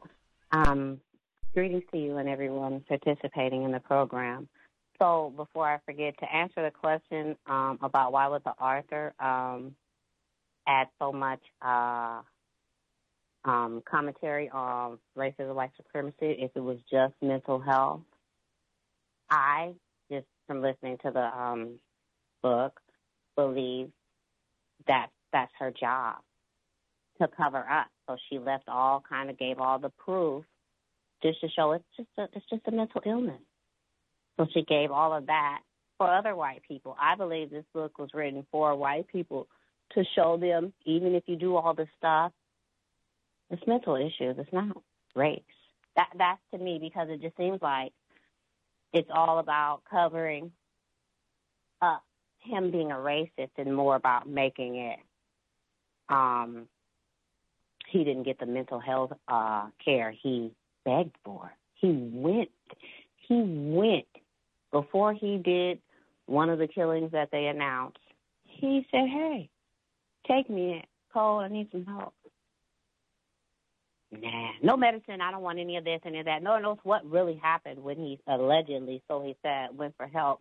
But that's a main topic in the book, how he was failed mental health. So when white people do these kind of events, it's all mental health. Every time they do stuff to us, oh, he was crazy. Oh, he went crazy. Or, he was madness. And just they use all these words for Looney. He just snapped, and I don't know what happened after that. And then with his dad, so hey, did him and Dad go kill some blacks? Is that why nobody knows how many blacks he killed? Did him and Laverne? What really went on, right? And how is it that we're blaming he's not racist. Mom's not racist. Mom's married to a racist, procreating with a racist, live with a racist until he dies and mourns the racist, but she's not racist? even with the girls having a taste for chocolate, right? That doesn't mean you're not racist. So it just makes me wonder what was really going on, and then how everyone stuck together to, no, it wasn't him. And then also the book, it just didn't look like him. Why would he do that? Mr. Magoo, come on, no, not him. And are we in the right courthouse? So it's just all of that, and it just feeds the white mind. It's nothing wrong, okay? You have a mental breakdown. You are not racist. That's what it just seems like it tells me. Yeah. So look at the Arthur. So at the end when she was saying that, so even the guy that said she identified him. I don't believe it. I think he was mistaken. And the white guy's delusional. So that's what the words were. Mistaken was for the black one because he made a mistake in identity. Because why would he lie? Neither one of them, the murderer or the black guy victim, had a reason to lie. Why would they lie? So the black guy, we're not saying he's a liar. I know something happened. He used mistaken identity.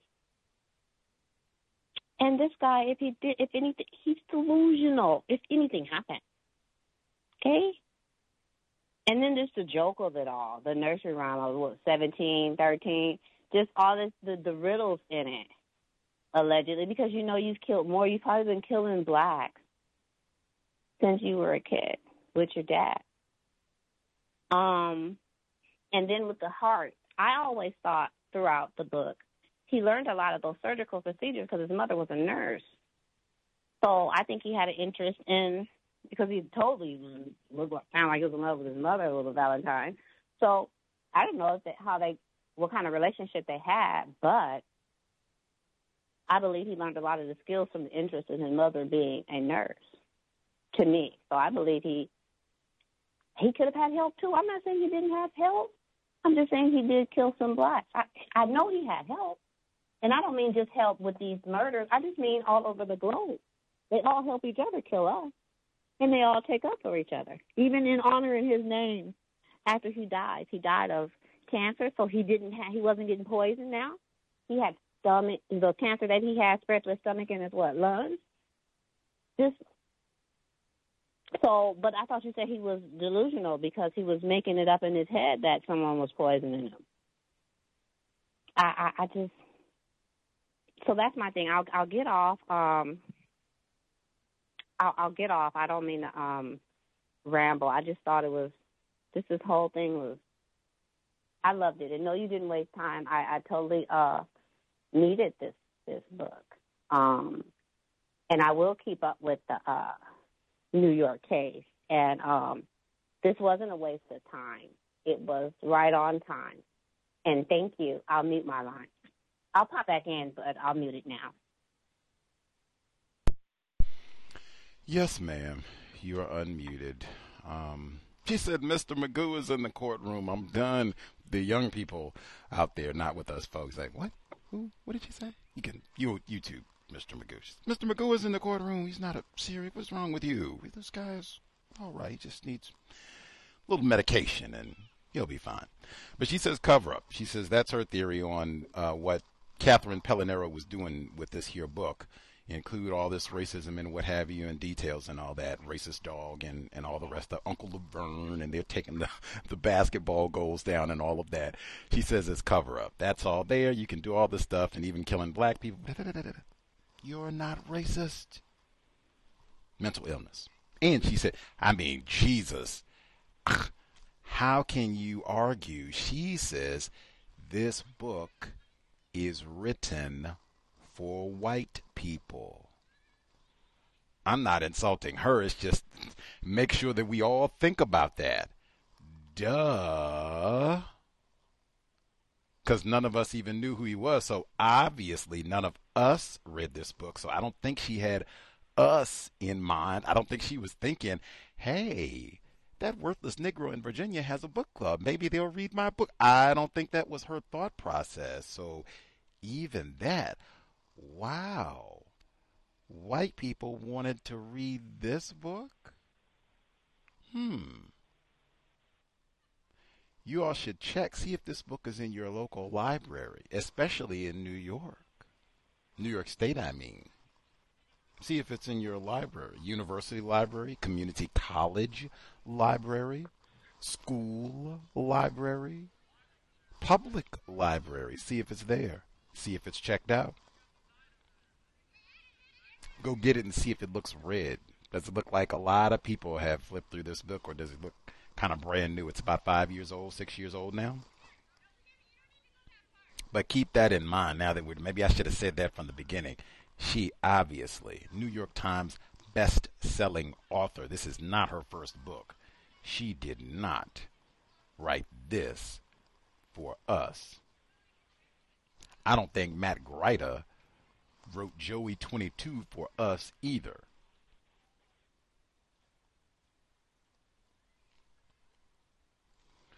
Other folks who dialed in with a hand up, commentary to share, proceed.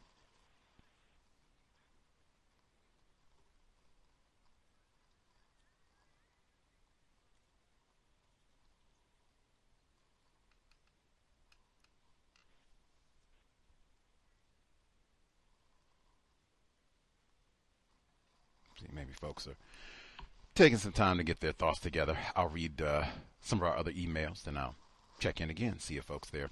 One of our investors wrote in. I didn't get to finish all of his commentary from last week because we didn't finish the book.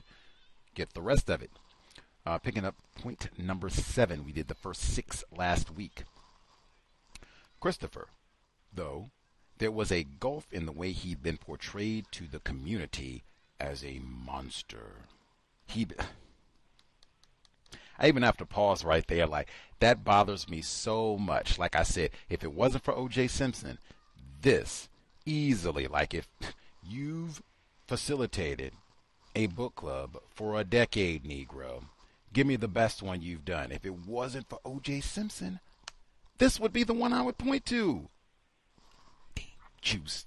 Anyway, part of that is, hey, we have not done a book club where I can say now just on this case, not Buffalo in general, just this case, hundreds of articles that I've looked at, have on my, going through the archives, the catacombs and digging and have not done that for most of the book clubs. I did do some of that for, what did we just finish? Dear Senator, Essie Mae Washington Williams. I did do some of that for that book there, but not to the level of this case. From that, looking at all those, hey, it was not, oh my God, this beast, the Buffalo Beast. They didn't do all that nicknames. We read O.J. Simpson. He was nicknamed the Brentwood Butcher. They didn't do that with Joey. I read you the titles of the Friends Mystified, Good Soldier, Loner, Christian, Friends Doubt Charges. That's what they said. It wasn't, oh my God, he's a killer. They didn't even say racist. Like I said, she says that throughout the book. He was falsely portrayed as a racist and a monster. That is a total lie. They have the same sort of commentary that she's had in the book, in the newspapers from that time, 1980s, and it's widespread. Oh, his mother, and they'll have big pictures of her, like, oh, poor Teresa Christopher. Oh, she's such a, you heard it in the news. I played it at the beginning, archival footage. Oh, poor Teresa Christopher, she's a kindly Christian when she's not even Christian. She's with the pedophile, child-raping Buffalo Diocese. Either way, kindly white Catholic Teresa Christopher, oh, she's a victim. Oh, we got to feel sorry for her. Are you out of your flipping mind? So I reject that. That is a huge part of the lie that, oh, he was portrayed as a racist and a monster. Wrong lie. Always got to be the victim. So I'll start over with that point. He was quoting from the book here, by the way. Just, oh, it was so galling. I had to say something immediately. Christopher, though, there was a guilt in the way he had been portrayed to the community as a monster. He became a racist overnight, and that was, I guess, just where his fears or delusions or whatever had led him. I mean, I don't think there was any rational connection between race and what he did. It was so not fact-based. He was raised by a racist in a racist neighborhood. Since when do racists need to be rational or need facts to practice racism? Speak logic, man. Speak logic. Even for Pelonero, like, man, this, in my opinion, is heavyweight race soldiering, even writing a book like this. Where is Harold Green's mother at? I don't want to hear anything about Teresa Christopher. You married an extreme racist and had children with him. You live in a house with somebody who comes out, Nigra, pow! And matter of fact, you live with multiple white people. Nigra, pow! They are known for doing that. You married one and gave birth to the other. Why should I think of you as anything other than a racist? That right there is, I mean, hey, huge, and it's huge on so many levels, what we've been talking about for 13 years. You can't have a system of white supremacy racism without white women. What sort of universe do you all live in where you think Klan member taking down the basketball hoops where the niggers live, nigger this, nigger that, another racist in the neighborhood? We live in a whole neighborhood of racists, racist jokes all day long. We have a daughter. She has a thing for chocolate cowbell. Oh my God, we got to do something about that. You are my white offspring. You are supposed to do something about it. You go beat that nigger down. Tar baby coon. But Teresa is a kindly Christian, Catholic, lovely, not racist white. What, are you serious? Come on.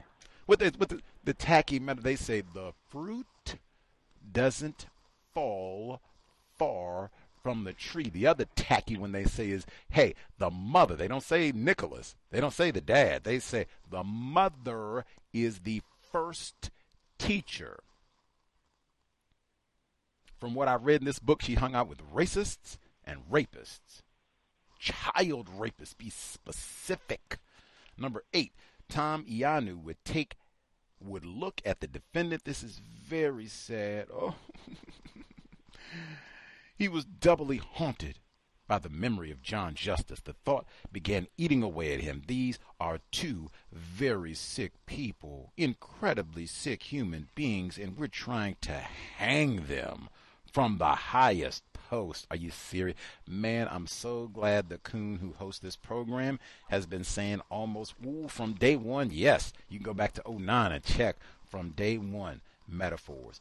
Who was hung anywhere in this book? Did I miss that? Was I asleep at the post? I sat here and bragged about doing a great job facilitating. Did we have a lynching in this book? Where was the news? Hang him from the highest post?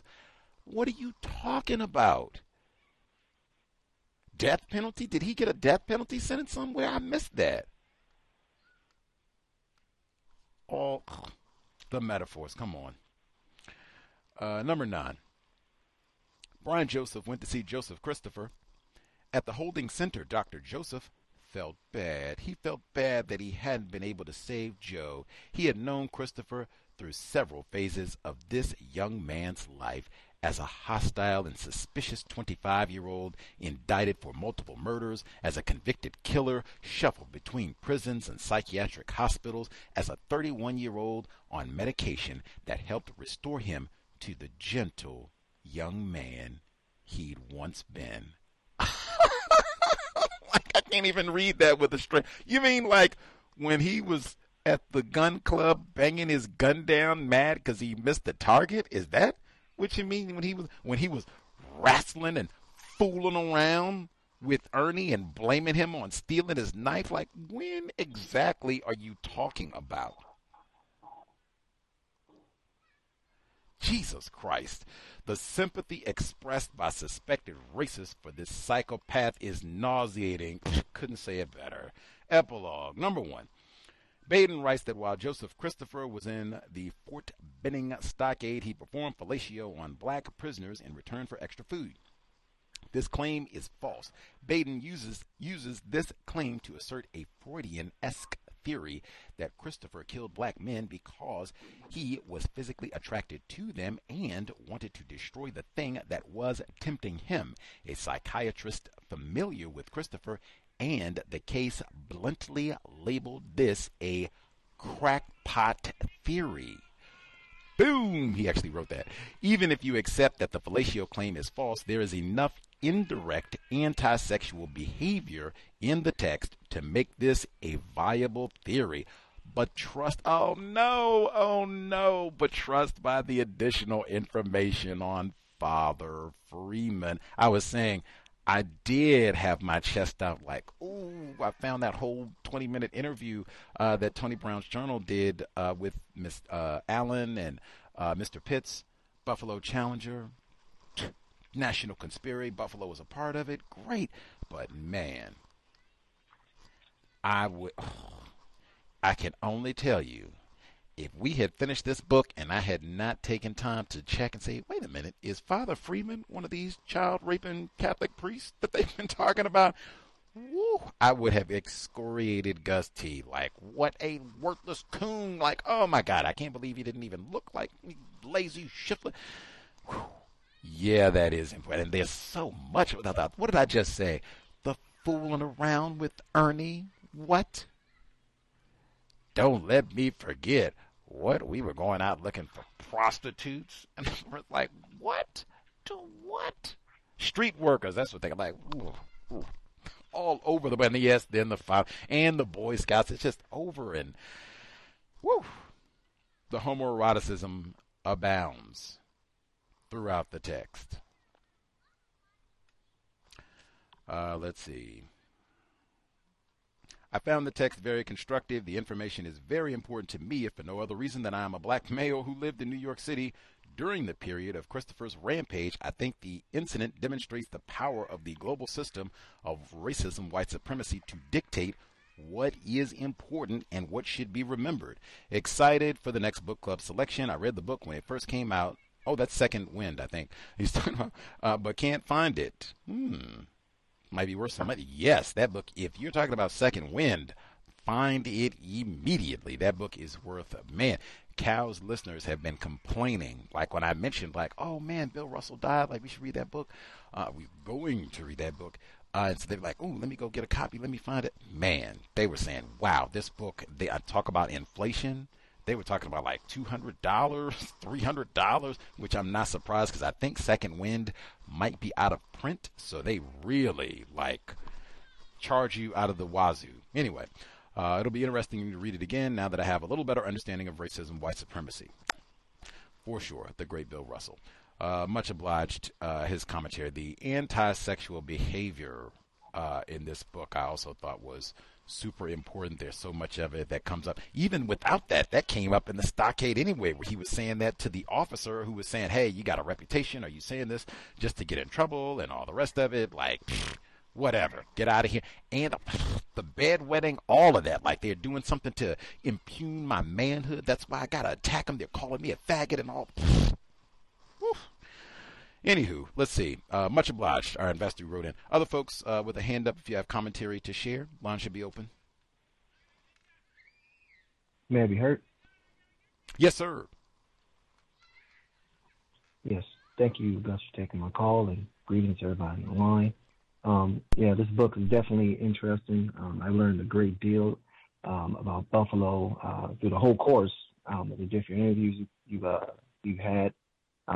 But definitely the mental illness and mental disease and defect defense they're trying to use. I wonder was something like that they'd be using that the Darrell Brooks case where the guy ran over those people in the parade. I wonder if they're going to try to use that. That can be used there. Yeah, I think it was Richard or Kyra, I believe, who talked about some kind of treatment for Joey. If he was going around stabbing anyone else besides black males or black people in general, could you treat him and cure him? I mean, that whole notion that what he was doing was something beyond his control, which is further insanity if people tend to believe it. And I say that because I believe he said the dates were September 19th when he tried to join the military, and then September 22 when he killed Glenn Dunn.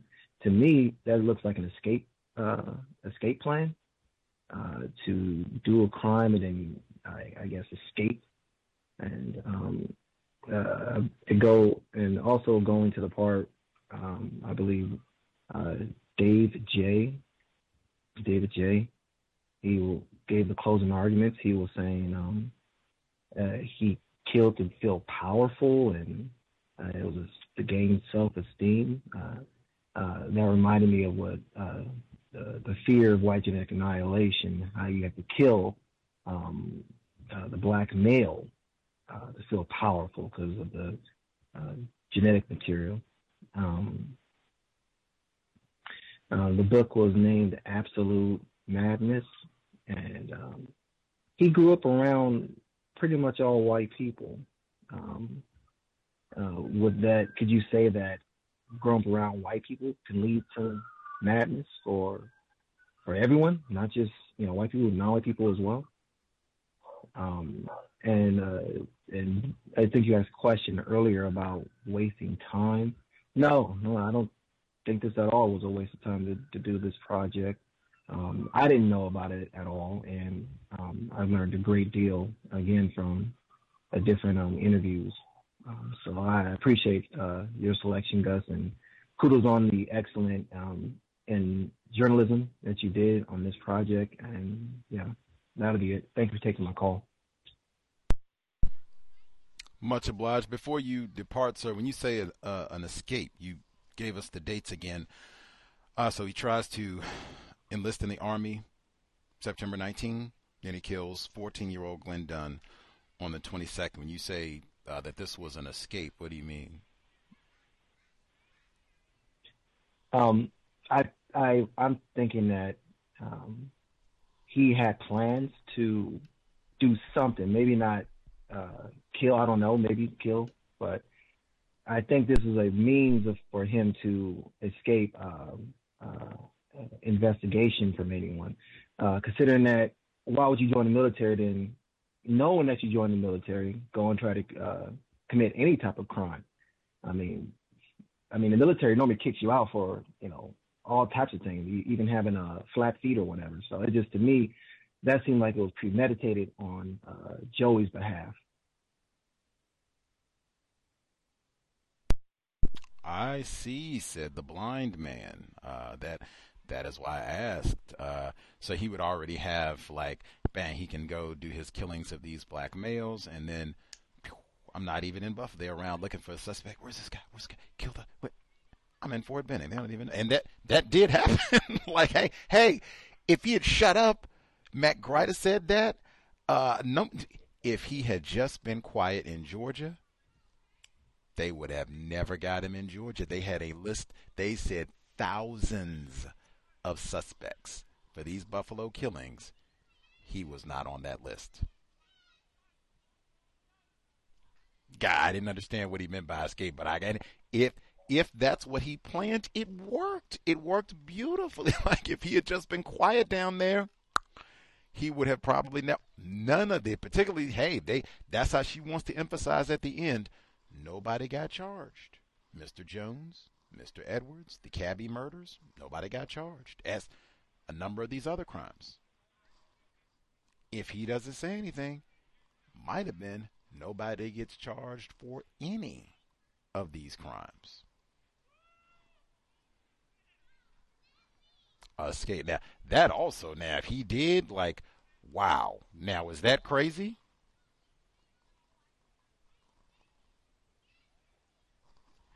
Context of white supremacy.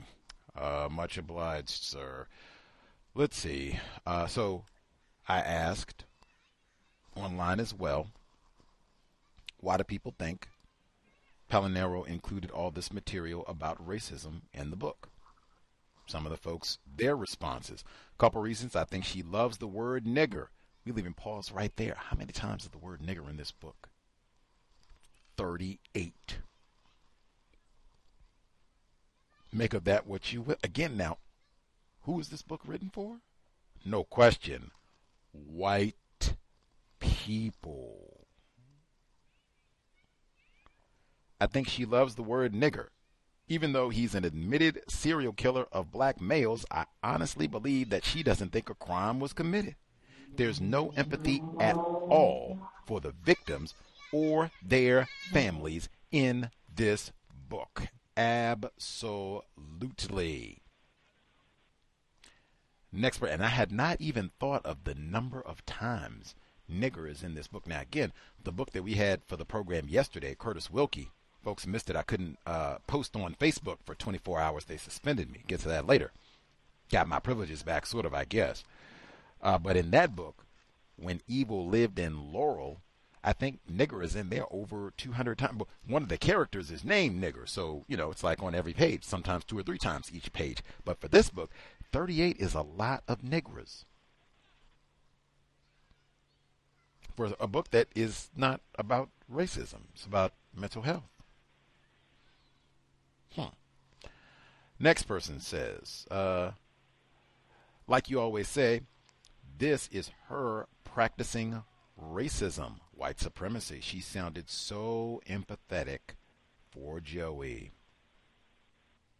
Next person wrote in, the way her tone was in the book, it was as if she was treating Joey like some type of martyr for racism, white supremacy. I thought she was going to say mental health advocacy at first. Like, man, he was a victim and it's their fault. And if they had looked out for him, then this would have never happened. And all the rest, like, come on. And incidentally, I will also add, Matt Greida and others, when they discuss these events, they give comparisons, as many black people did, if you check the black press at the time, and saying, hey, let's talk about mental health. When black people are paraded into these courts, they've told us repeatedly in the text that the prisons are stuffed with black males. They got to keep Joey safe for them, right? They said consistently, hey, you get these black people, some of them have mental health problems, can't be a victim of racism and have mental health, Dr. Welsing. Gail Trait, she, the voodoo killings, this happened in the exact same time as Joey, and in fact, Catherine Pelonero on her website has written about Gail Trait and these voodoo killings, so-called.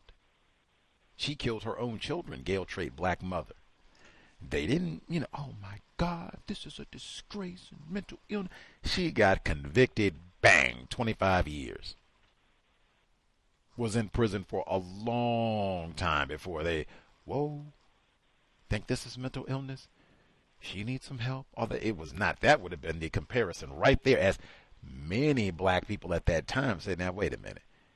You got a black mother where you say this is voodoo, killing her own, and I mean savagely, killing her own children, and you say, oh no, she knew what she was doing, bang, guilty, 25 years.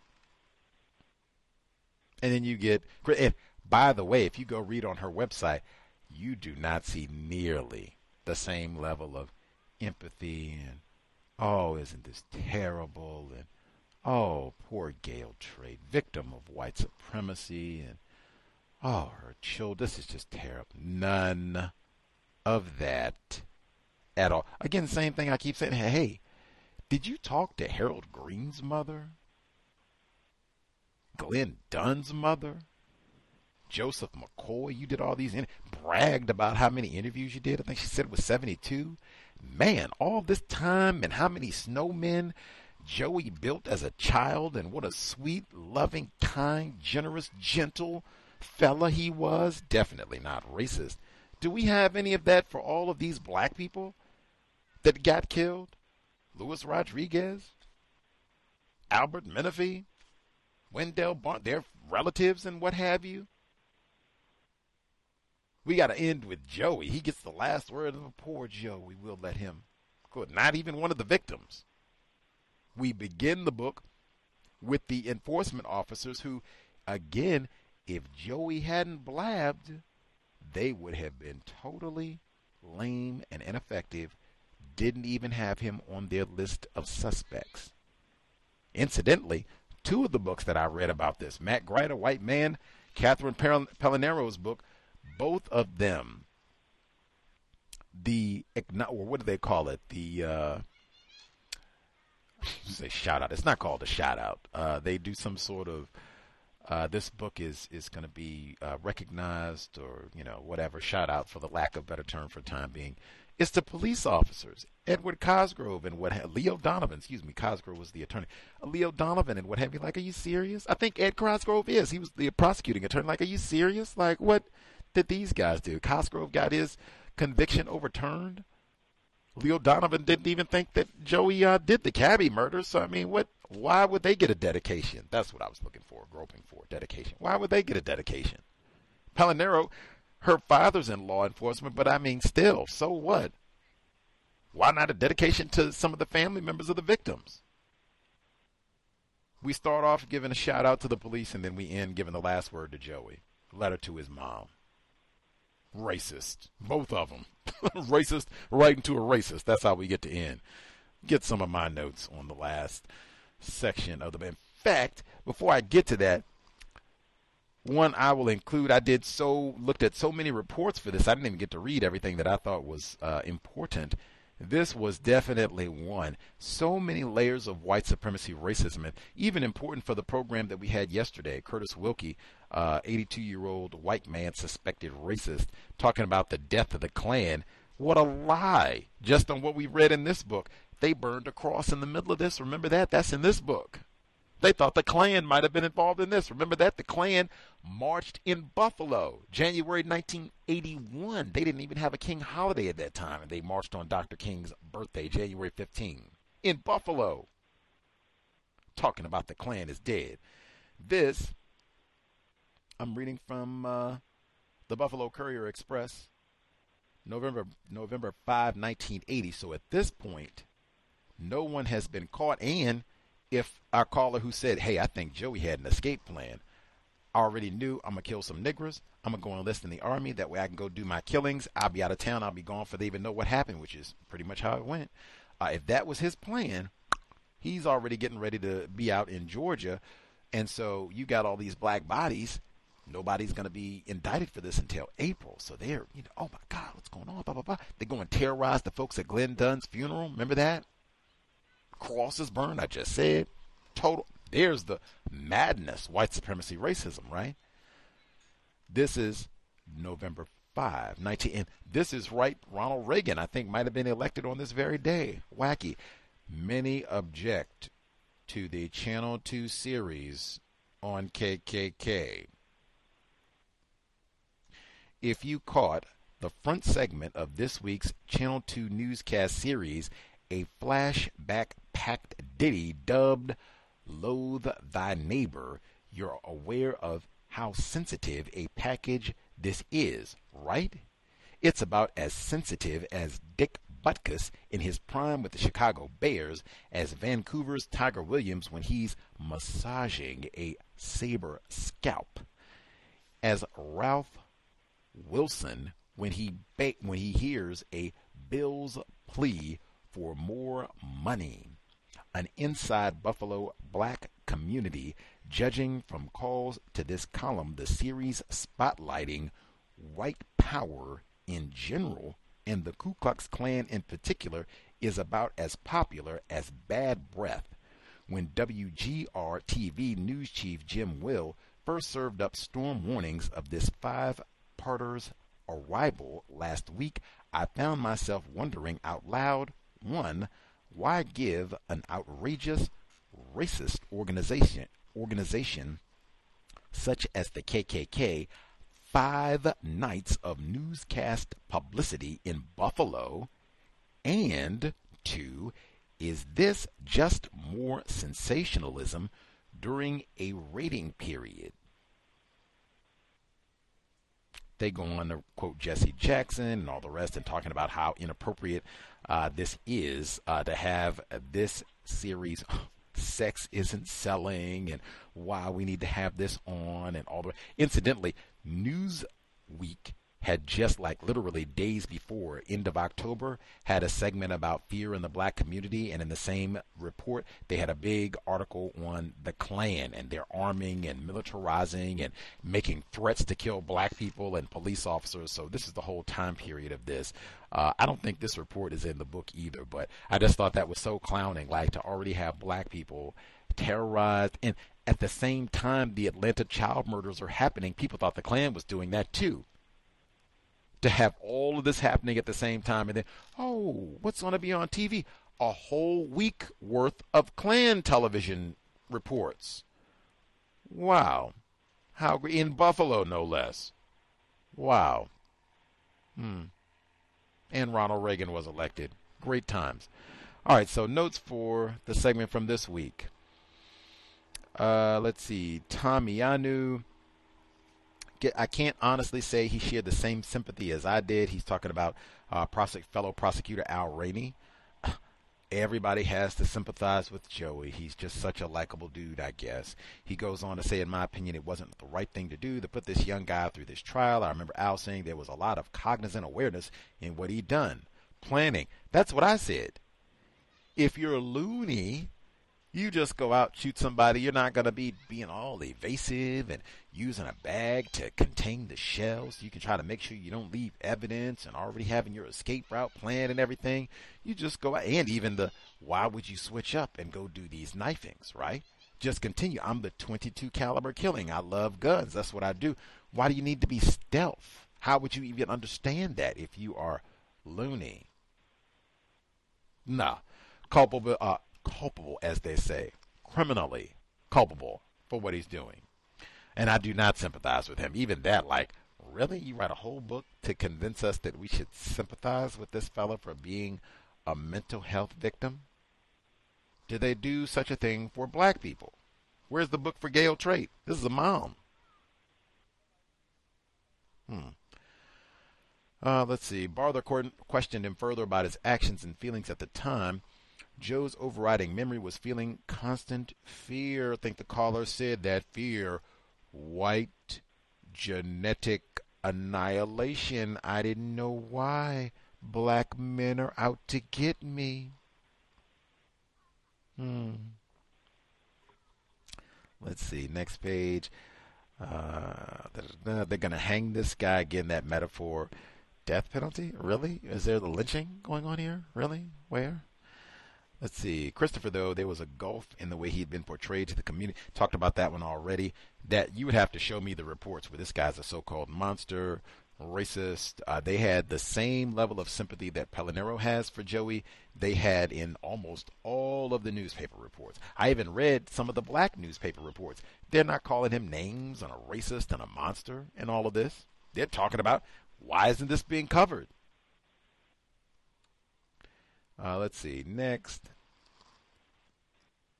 Ianu would look at the defendant at the defense table and think, this is very sad. He was doubly haunted by the memory of John Justice. They have news reports on him, incidentally, white man, where he was convicted, killing his family and all that, then eventually released to a mental institution. I guess that some of these killings, they said he was mentally defective, and then some of these others, they did say he was criminally culpable. But this is a white fella, this John Justice. Now, again, Buffalo, apparently, they stuff a lot of black males in prison. I didn't hear any sympathy for them. I really didn't hear a whole lot of sympathy for the black males who were killed. They were, numbers runners and drug addicts and all the rest of it. Harold Green wasn't it. Car thieves, Glenn Dunn. Harold Green wasn't any of that. He was just working, going to school, trying to be an engineer, and trying to stop and get lunch. Didn't get to hear letters that he wrote to his mom. Bring his mom in. What did she think? All these trials and everything, looking back, or other family members, relatives, what did they think? They get a final word for the book? There are these talking about John Justice and Joey, all these J's. They are two very sick people, incredibly sick human beings, and we're trying to hang. Oh, it's hard to talk about that. Are you serious? And they're human. Orenthal James, the man not. Gail Trait, woman not. Joey, still a man, a white man. Let's see.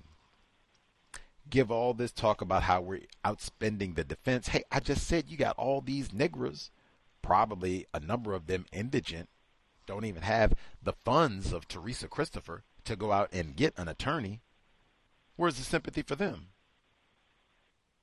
You pack black males in all the time. In fact, it's standard operating procedure for the prosecution to way outspend. We talked about that even with Orenthal James and saying, hey, this is one of the few times where that's not the case, where the defense does have a budget, but even then, LA had way more resources than Orenthal James. You get a white person here this time. It's and real talk, if this had happened now, they would have got on social media, GoFundMe, all the rest. Let's see if we can get some money for Teresa Christopher. Help her with the defense fund for the .22 caliber killer. Let's see. All of this going into detail about Joey having schizophrenia, allegedly, and sometimes you can have catatonic schizophrenia and all the rest of it. Joey is not suffering from catatonic schizophrenia. If he was just in a vegetative state, we wouldn't be reading this book. We're talking about something else. All of this obfuscation. This fella is criminally culpable. Go ahead, cop a plea, and let's move things forward. Let's see. She says, the defense, David J., they asked the jurors are present to the court, the laceration of his penis, all this to say that he's got some serious mental problems. The utter breakdown when he stabbed Leonard Coles in front of a dozen men in his army barracks. I don't think that's a breakdown. That's what he's seen his whole life. Violence against black people. His dad is shooting publicly at pedestrians, black pedestrians, when they pass, challenging him. Your daughter is going out here with these nigger boys. You got to do something about it. Now, I don't even know what that means. Kill him, stab him, what? Punch him, beat him up? Either way, in my view, that is not a mental breakdown. That's just what he's been doing. Accuse black people, falsely accuse, and that's what racists have done for generations. Falsely accuse black people, violently attack people. We just said we got a 5-part series on the Klan. What do? Attack black people for no reason. Niggers are out to get us. The niggers are causing us problems. Nigger did this. He took my job or whatever else. Generations of that. Decades, centuries really at this point. Leonard Coles, he didn't have a breakdown. He said Leonard Coles teasing me about wetting the bed, emasculating me, as it were. That's what it was. That's not a breakdown. That's consistent. In fact, what did we just say? White genetic annihilation. Calling me a faggot. I said, Rick James, they call me a faggot. Make a lyric out of that. Put that in the song. Joey, and it's not even someone, it's when black males emasculate him. Now I got to now I got to cut you. Didn't even get the right. Wasn't even Leonard Coles. They said they thought about it. Said, "Dang, I think he got confused and thought old Leonard Coles was the one who had mocked him about wetting the bed and everything, and it wasn't even Leonard Coles. He just got confused. Wrong Negro." She continues. She says, Al Rainey argued that Christopher's past behavior had demonstrated a knowledge of right and wrong as well as premeditation. Absolutely. And especially if we think, did he melt that gun down? Was he keeping up with the news reports? That's why he switches over to a knife. Doesn't want to get caught. I don't want to hear anything about schizophrenia or anything else. Lock him up. Let's see. They can. Barton says.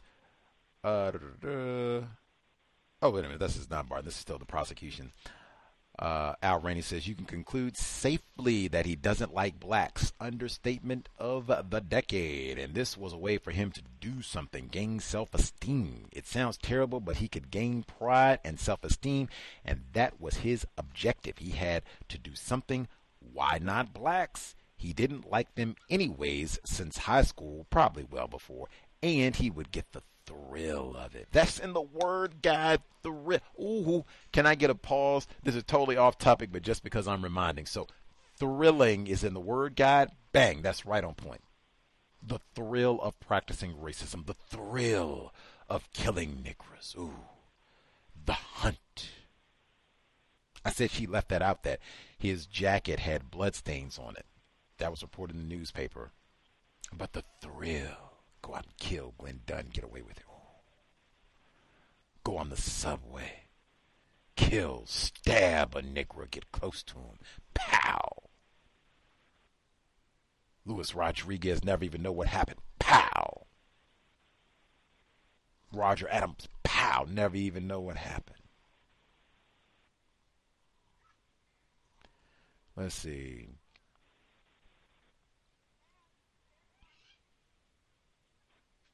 So he gets convicted again, 3 counts of manslaughter in the first degree because of extreme emotional disturbance. Even that, like, are you serious? If put it this way, this had been a Renthal James, this had been a nigger, emotional disturbance. I never even heard that. Like, emotional disturbance? Really? What? That's an option? Let's see.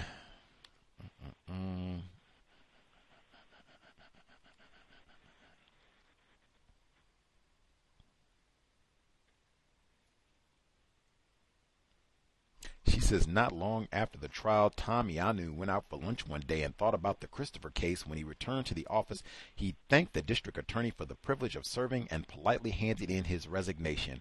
Are you out of your flippin' mind? He resigned. Now, that's what it would lead me to believe.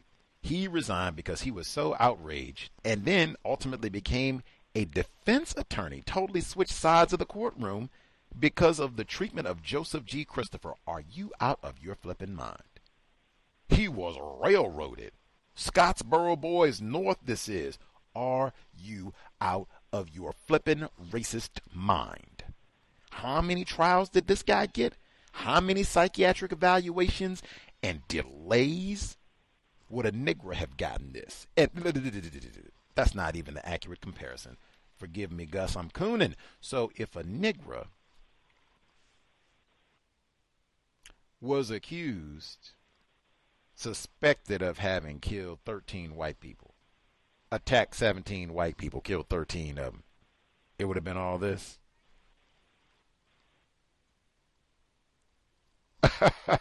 I can't even muster a chuckle.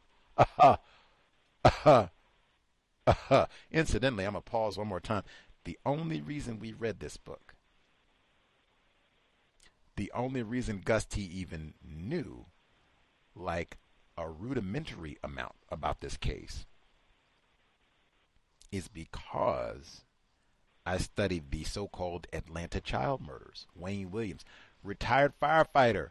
He made one of the most brilliant observations about this case. Sometimes just making it plain and simple is best. He said, man, I think we might know a little bit, at least, about the Atlanta child murders and Wayne Williams because they blamed that on somebody black. This is a white person.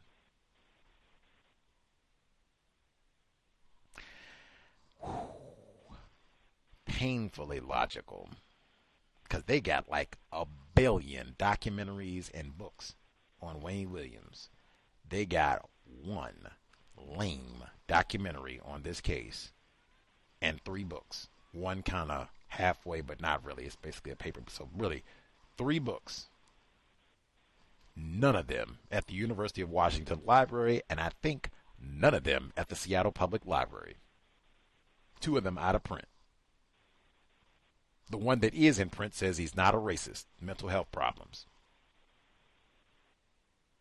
I know about this case because I know about the Atlanta child murders. You want to know one other comparison between these two? Catherine Pelonero, suspected race soldier, does a whole lot of lame whining about the fact that, oh, poor Joey, it's so messed up that they went in and used video footage of him admitting to the murders of Parler Edwards, Shorty Jones, Ernest Shorty Jones. He wasn't even charged with those cases. That's so messed up, man. How can they go in and do that? Catherine Pelonero could have said, hey, the exact same thing happened in the case that she mentioned, the Atlanta child murders. They did the exact same thing with Wayne Williams. And I'm even tell you that one is way worse. In my view, Wayne Williams never confessed to anything. He said he was innocent from day one to today. Maybe. They went in and took evidence from 10 crimes against children that they never charged Wayne Williams or anyone else with, and went into the trials against Wayne Williams for 2 adult black males and said, well, we got this carpet evidence. We got this carpet evidence for these other 10 pattern cases that we're not charging him for, but we think he did it in these, and it's just like these 2 that we are charging him for. We talked about that in detail, and I said, you got to be out of your mind. You never charged anybody with these cases, exactly like Parler Edwards and Shorty Jones, but we're going to bring this up in the trial for Wayne Williams. Help us get a conviction with pseudoscientific bull carpet fiber nonsense. That's the same thing we talked about at the beginning of the year with Anthony Broadwater. She didn't even bring that up. And we talked about that with Chet Detlinger, very first program when we came back on the air. He said, hey, that's messed up. He's a former attorney, Chet Detlinger, he's dead now, but he said, hey, I thought that was messed up too because they never charged anybody. If you think he did it, charge him. You got parents out there who say, this is my child.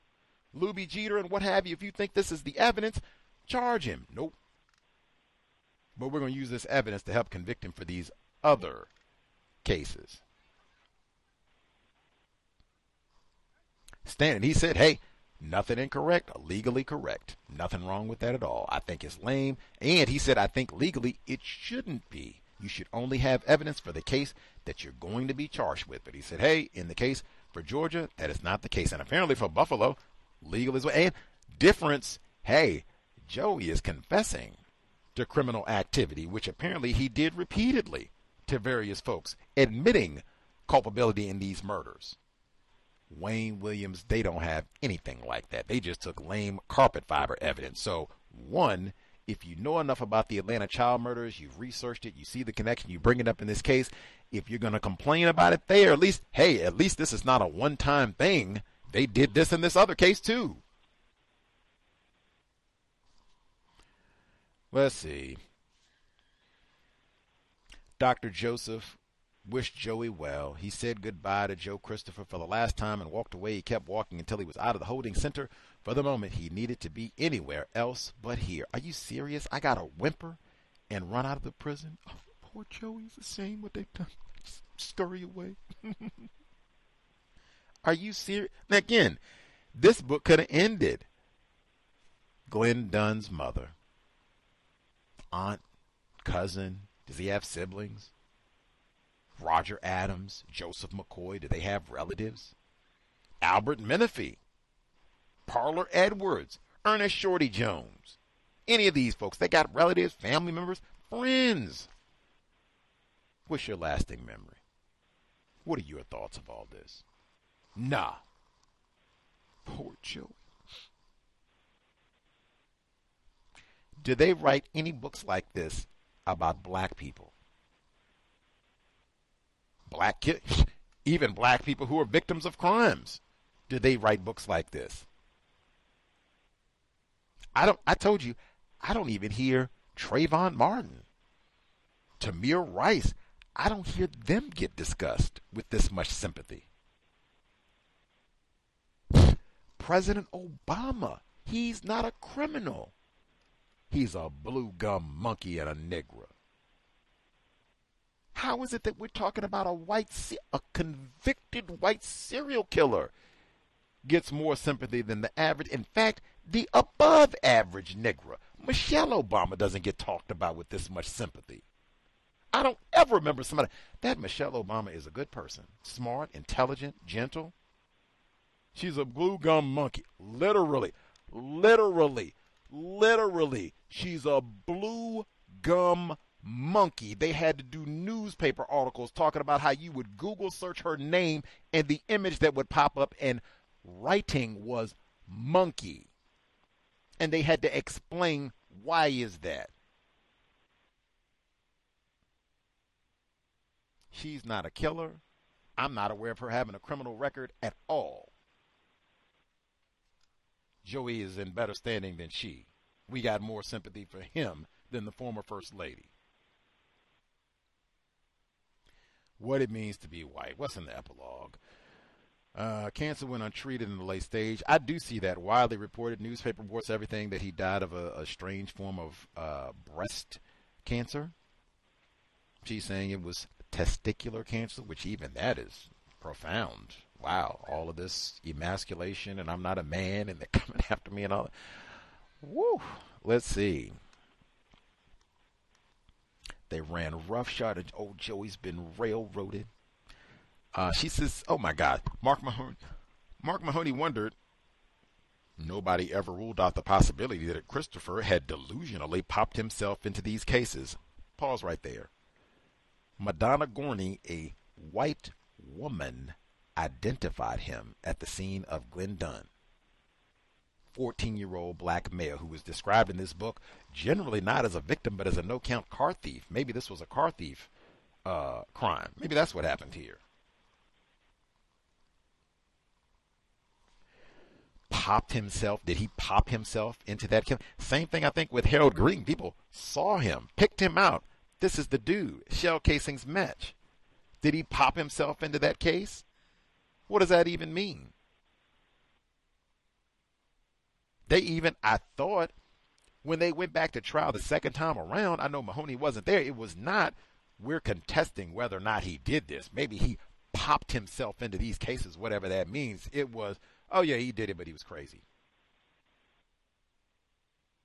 How can we be oscillating back and forth? Either he did this and he was crazy, not racist, or maybe he didn't do this at all. They even said, matter of fact, Colin Cole, black male who got strangled in the hospital, where a white nurse said, I saw a white man strangle him. It was the police saying, I think Colin Cole might have did this himself. What? Let's see. Oh, God. And it just continued. Tom Inanu, he switches, like I said, switches over, most 10 prominent criminal defense attorneys in Western New York. I wonder how many black people he works with, helps to get out of prison. He said, this is a classic example of the criminal justice system handling a tragedy where there is an enormous mental health issue. The underlying thing is not criminality at all. Really, all these bodies in the street? I would think it was. It's not. I was mistaken. My bad. The system failed him. The system. What system are you talking about? How was he failed? Even, in fact, if you even want to say him going to get psychiatric help in September 1980 before he kills Glenn Dunn, 14 years old, hey, I think for white people, whites might be reluctant to institutionalize someone who is white. They might, hey, you're all right, man. You don't want to be locked up in here. Go out, watch a Bills game. You'll be all right. Or at least be outpatient. We don't want you, locked up in here, man. That could be the case. I could be totally in error, but I do not think this is the system. Did Joey's mother and father fail him? Let's talk about that.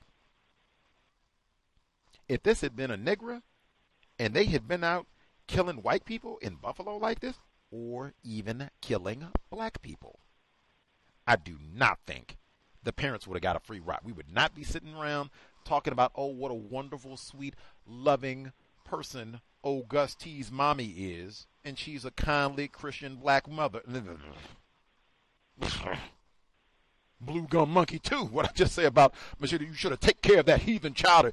You're a registered nurse. You should have known that your son had health problems out here killing up white people and then trying to say he's crazy. They'd have been trying to press charges on the black mother as well. And the black father. Now, if I go out here and am killing up folks and then they find out that my Negro father, instead of being a no-count, deadbeat, feverish black dad, was out here shooting guns at crackers and was an extreme racist, talking about he hated white people, and you go out here feverish if you want to. Bring home a white woman and I'll kill you. Kill her too. What? They would have gone berserk. Lock the whole family up. And Al Sharpton, Jesse Jackson come around here. Are you serious? The whole family would have been indicted. It would not have been sympathy for the mom, sympathy for the extreme racist dad, and sympathy for the sisters, and sympathies for Joe. And I had to quit my job as an attorney because he got railroaded. The system failed. Are you just... The system failed Parler Edwards and Ernest Shorty Jones. How do you get... Nobody ever even gets charged. You get your heart extracted, and then they have the audacity. Well, we don't think Joey did it. Well, who did? Yeah, niggas and flies.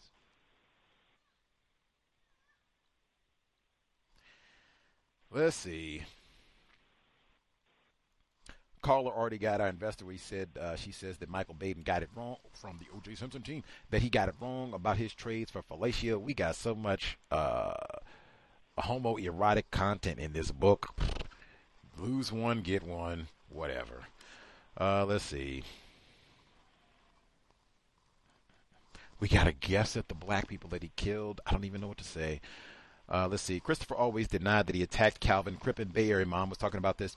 Crippen, however, identified Christopher and insisted that he was the attacker. That trumps anything Christopher has to say, in my opinion. Like, you get identified, I think you get picked out. The guy says, oh, yeah, that's the dude that tried to kill me, and they went through all the precautions to make sure that he couldn't pick him out from the media and all that.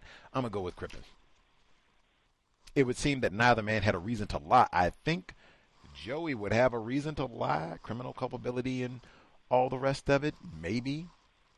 I think most logical people, I don't want to be thought of as a murderer.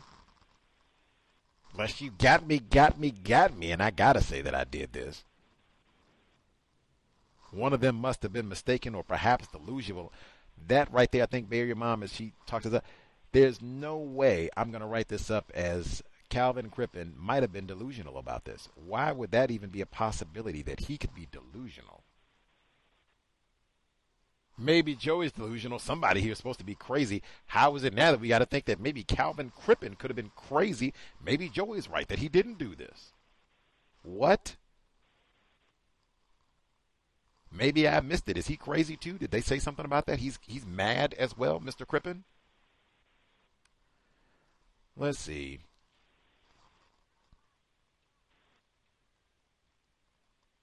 We don't have answers for why he did this. Again, it can't just be that he was racist. His mom was racist. His dad was racist. Uncle Laverne was racist. He lived in a neighborhood of racist whites. The mayor, Jimmy Sixpack, was racist. His dad fired at black people, so he just said, that's what you do. You kill and attack black people. What's the problem? Death Wish was on. I saw Charles Bronson kill and shoot black people. That's what to do, right? We don't know where this came from. Same thing. Again, we started reading this in May of this year. We might hear all of this again. We don't know why Peyton Gendron. Matter of fact, they said some of the same things. The attorney, they said they have until October 6th for Peyton Gendron to file if they're going to do insanity defense. They said, I don't think this is going to be contested, that Peyton Gendron did this. That's the same thing they said with Joey Christopher. No contesting. He did this. It's just the why. This guy's loony. We might hear all of this again, and then it'll be doubly disgraceful and deliberately racist if we hear all of this again for the same West New York, Buffalo City, and they don't mention that, wow, you've had 2 white race soldiers go to New York and kill all these black people, and both times We insisted. Oh, no, no, no, no, no. It wasn't racism. They were just crazy.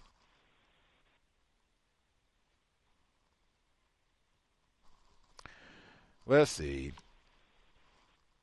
Oh, they ended with the disgraceful all the way. So the epilogue ends in 2011. The Buffalo Police Cold Case Unit received an unsolicited tip on the Edwards and Jones murders.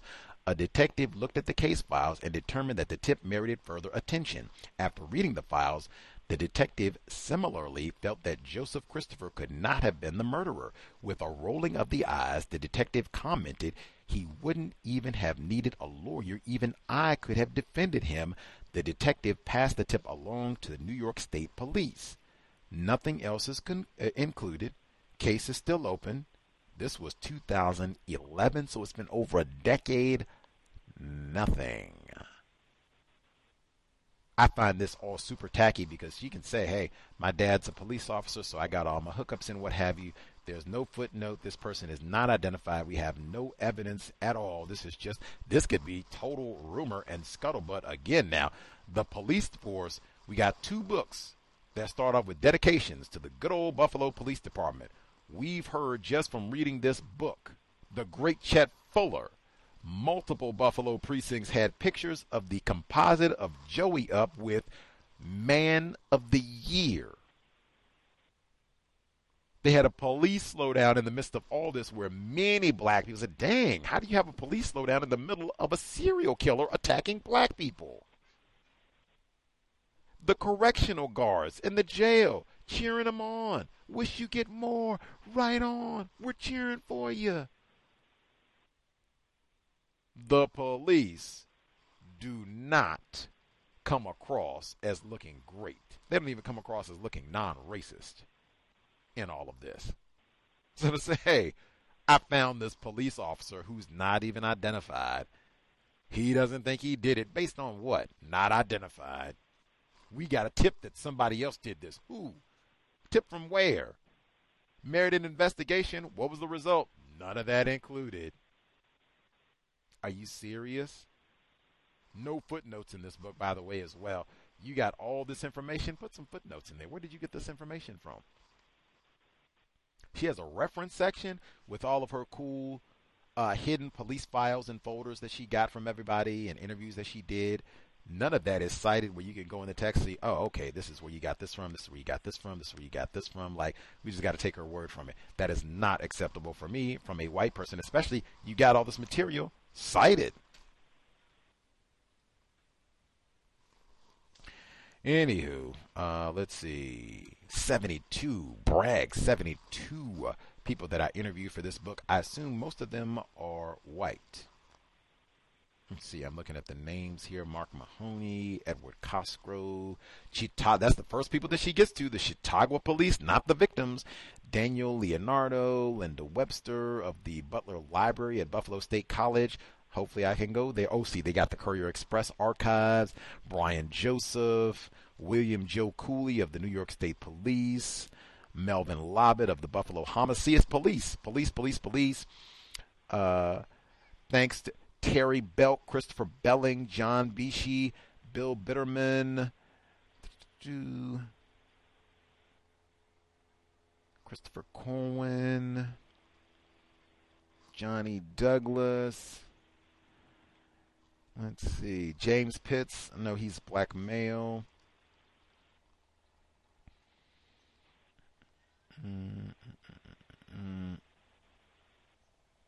My suspicion is that she talked to mostly white people in putting this project together. Maybe the black victims were not willing to talk to her. Maybe she tried. Maybe she did talk to some of them or what have you. But wow, the first sources that she goes to are all the police department.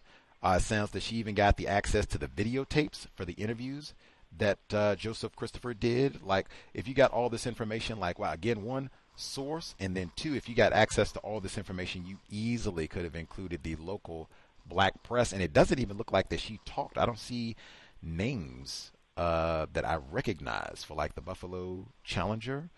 Yeah, like, that's my view, that this was deliberate in ignoring black press their views, what they had to say about this case, because it does not conform to this guy wasn't racist. He was just a little loony, mad. Let's see. Any other folks dialed in? If we missed you, you have thoughts. Was number one, waste of time, concluding thoughts from the text. Why do we think Pelonero included all this information about racism in this here text? Parallels to the current Peyton Gendron situation. Anything else that stands out? Feel free to share as we get ready to wrap up. Let's see, non-Clemson grad and or Miss C with us as well. Good evening, Gus. This is Miss C. Hello, other COWS listeners. I think that a lot of times when we're dealing with history and stuff, the reason why white people will tend to gloss over certain incidences or cases is so they can create mass ignorance. It's just another opportunity for them to, decades later, make money off of like people not knowing and people being curious. And I think that was a great example of this because this happened in the early 80s and it's now 2022, or when she released it, 2017, 2018. So, that's how she became a best-selling author, is because people didn't know. And white people tend to be really, really obsessed with like crime stories. So a couple points that I wanted to make. I think I was very disappointed with all the guests that you gathered and who were willing to talk about their specialty and research on the cows. And I think for white people, there tends to be collective amnesia in the same way that they get when COWS listeners or Gus ask them about can they share a racist joke on air, and then they're like, oh, I don't know any, So I think this was maybe 2 broadcasts ago, but Gus shared an interview with Pelonero, and in one of the few interviews that she discusses this book and this case, this trial, I think she was very deceptive, and in that she was trying to claim that she didn't have a bias about the case. I assert that Pelonero was indeed biased and motivated to shift the narrative that was created by the trial and the media coverage. I agree that she wanted to make it known among white people that he wasn't racist, he wasn't aggressive enough to be a killer. And what I've noted in looking at another mass murderer coverage, and then you see this all the time on those crime television shows, when white female investigators, researchers, or historians, they do this type of research where they're looking at serial killers or trying to understand like the motivation or the why. They tend to be very motherly and affectionate towards their subjects. On the other hand, white men tend to be very fascinated. Like they're more so like objective about it. They're trying to figure out like the inner workings or the psychology behind this person's actions, like why they wanted to murder. They try to peel away the different layers of it, and so they'll like study it with a lot of obsession. But on the other hand, when women do this, it tends to be very like there tends to be some sort of attraction to their subject. So Gus shared a book with me, and it was called Blind Eye, about Dr. Michael Swango, aka Double O Swango, who he was going around injecting several of his victims with poison, and he was creating like poisons at home and in his in his basement, in his lab. And I did further research on it and looked at some of the articles, and there was a very lengthy article that I read. The daughter of the now deceased detective who failed to gather enough evidence to charge Dr. Michael Swango, she was writing love letters to Dr. Swango in prison. And she was claiming, like, she was trying to understand his why, and she was trying to communicate with him, with the serial killer, to be able to share her findings with people in her class, because she was a professor as well, professor of psychology or psychology. However, I think, going back to what Gus said earlier, there's a thrill. Like when white women do this kind of investigative research, I think there's more so a thrill, and they enjoy being able to study these subjects because they have an obsession and like an attraction to their subject. And I wanted to assert that this book, to me, is like a love letter to honor the life of Joey. And she ends the book by stating, "The question is why? Oh, well, I guess we'll never know." In quote, she says, "The answers were forever lost long before his death, askew and unrecoverable from the murky depths of a diseased mind." So I agree with the way that Gus was saying it. I feel like it was definitely a weak ending. It was anticlimactic. She focused on Joey, throughout. She wanted us to be like sympathetic to him, or empathetic, or wanted white people to be sympathetic, because this was definitely not written for non-white people. And if Joey had murdered a bunch of white women, everybody would know about this case, about the trial. It wouldn't have been buried for the last, 40 years. And she definitely wouldn't be advocating for his mental illness. Last thing I want to share is a couple broadcasts ago, Joey was writing a letter to his younger sister, and he says, "I love you. I want the Tupperware. Oh yeah, can you send me 30 pounds of eggplant?" He must have been very familiar with the studies that tell you that, you need to eat foods that look like specific organs or body parts. And so he wanted eggplant. So I think that he had a serious obsession with, maybe he had a small phallus, or maybe he was just obsessed with black men's phallus. And with that, I will end my contribution. He did ask for all that eggplant. That's the emoji they use. Folks are trying to talk Area 8 and be tongue-in-cheek about it, as they say. The homoeroticism, I said that, it's so flagrantly throughout the text from beginning to end that, Dr. Baden's correct, man, either or.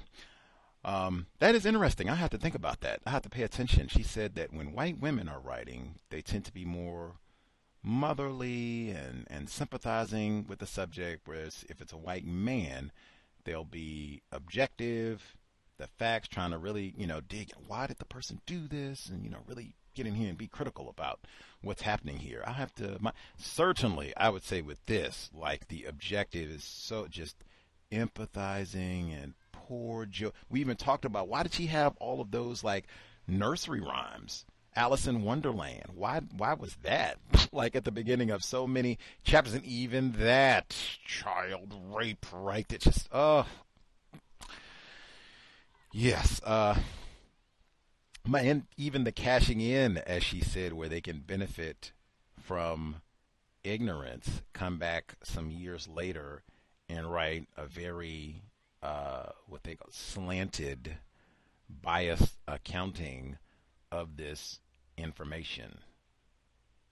Important as well. And again, why I say reading is more important than watching television and paying attention to the news, what's happening, so we can be as informed as possible about things that are happening around us. Because mostly what's happening is white supremacy, racism. I think even the caller said, dang, as a black male, like, yeah, I guess I should know about this. Like, woo, folks are race soldiers going around and specifically targeting black males. Like, yes, that is something to be aware of. Incidentally, we did have a caller who said that they didn't think the term that Joseph G. Christopher would qualify as a serial killer. Yeah, I think he would. I think you do have racist serial killers, individuals classified as white who go out and kill a lot of folks, who non-white people specifically, and as many as they can. I think that sort of thing does happen. Joseph G. Christopher, racist serial killer. What I need, if anybody, I guess they can let us know what's incorrect about that term, whether you don't think it's correct for Joseph G. Christopher to be labeled as such or anyone else. But yeah, I think you do have racist serial killers, unfortunately. Let's see. Any other commentary? Folks want to make sure that they get in our final installment, Absolute Madness.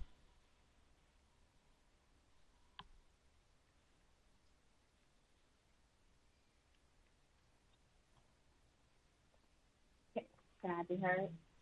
Bay Area Mom? Yes, ma'am. Okay, thank you.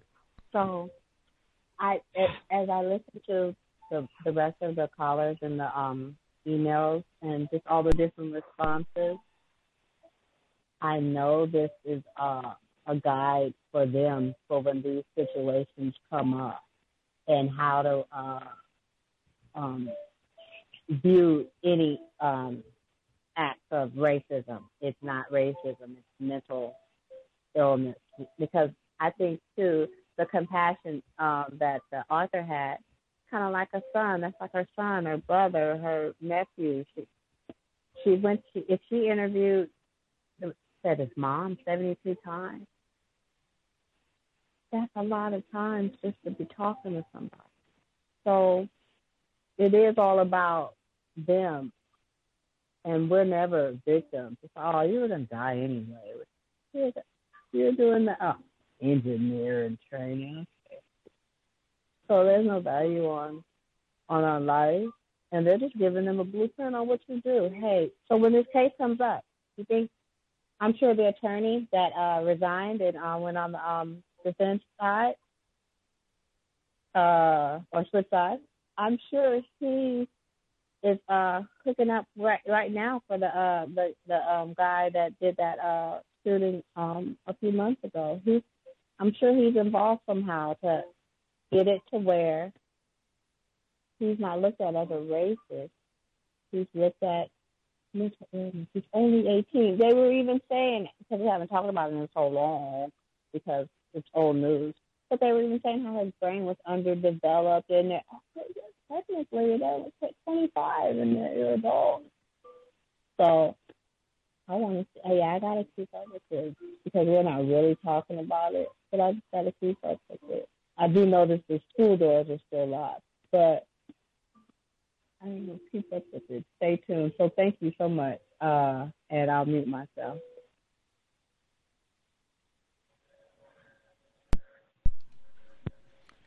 Much obliged, Bay Area Mom. Yet they have a number of reports that have been saying that already. This is just from last month in the Washington Post. Gendron, who is charged with carrying out a racially motivated massacre at a Tops Friendly Market store here in May, might seek to introduce a psychiatric defense in his state terrorism and hate crimes case, his attorney said at a court appearance Thursday. Again, next court date is October 6th. Gus T., if I can get to Buffalo, might be. Let's see if I can be there to be in court. I have to call to see if the public can be present for that one. And, do you have to camp outside, that sort of thing. But, yeah, if it's open to the public, might see if I can be there. Let's in person, see what's going down, take notes and all the rest. But, oh, yeah. And they said I think they have by this date to if they're going to do that sort of thing, that he has some sort of mental deficit, has to be, the paperwork and what have you has to be filed by then. So yeah, definitely pay. And I believe he could be facing the death penalty. I don't know if they said hanging him from the highest post, but he could be facing the death penalty, either with the federal charges or state charges. So be mindful with this case as we kind of move forward. And definitely, I would connect, if you sat and listened and heard all that. When talking to people, I would connect these two, like, this has happened before, and even how long it took for that case to go in. They even said that they started out and it was aggressive, got a convict, and that died down because it went on so long. Is he sane? Is he not sane? Let's have 50,000 psychiatric evaluations and all the rest of it. And they said in 87, this has already been forgotten. We're not even talking about this anymore. Hey, we have so many shootings now. Hey, they'll probably have another shooting before we get to the weekend. So that is for real old news.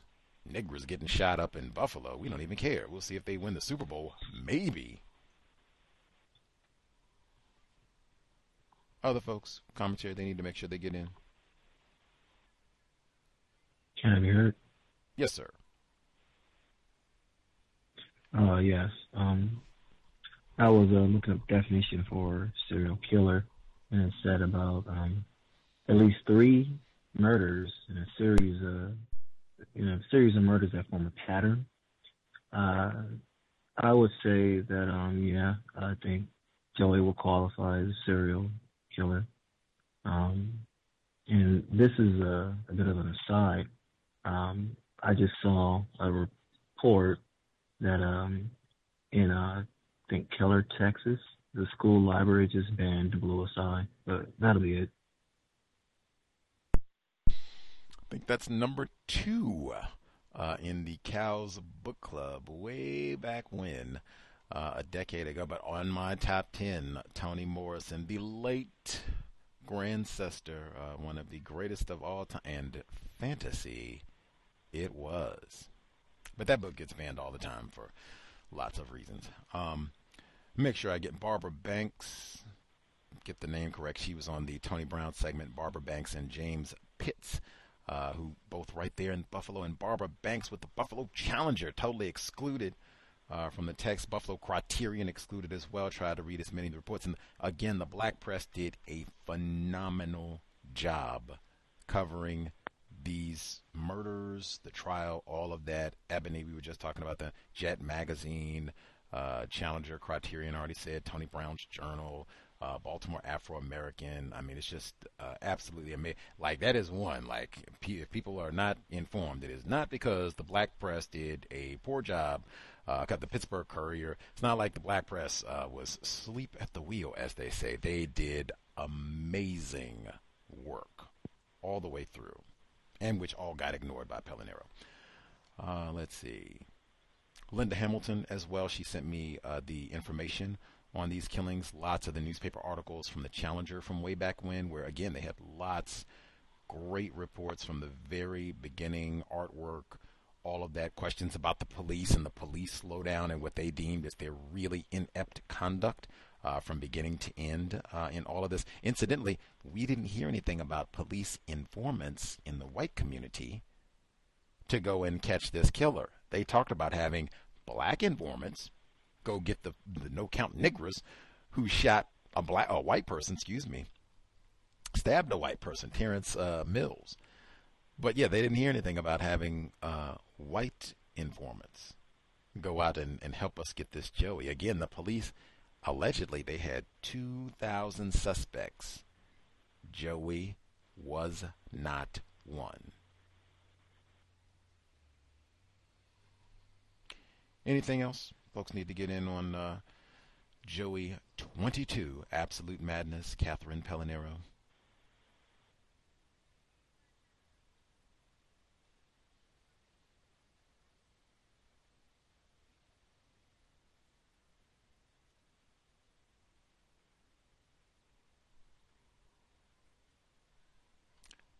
We will assume folks are satisfied.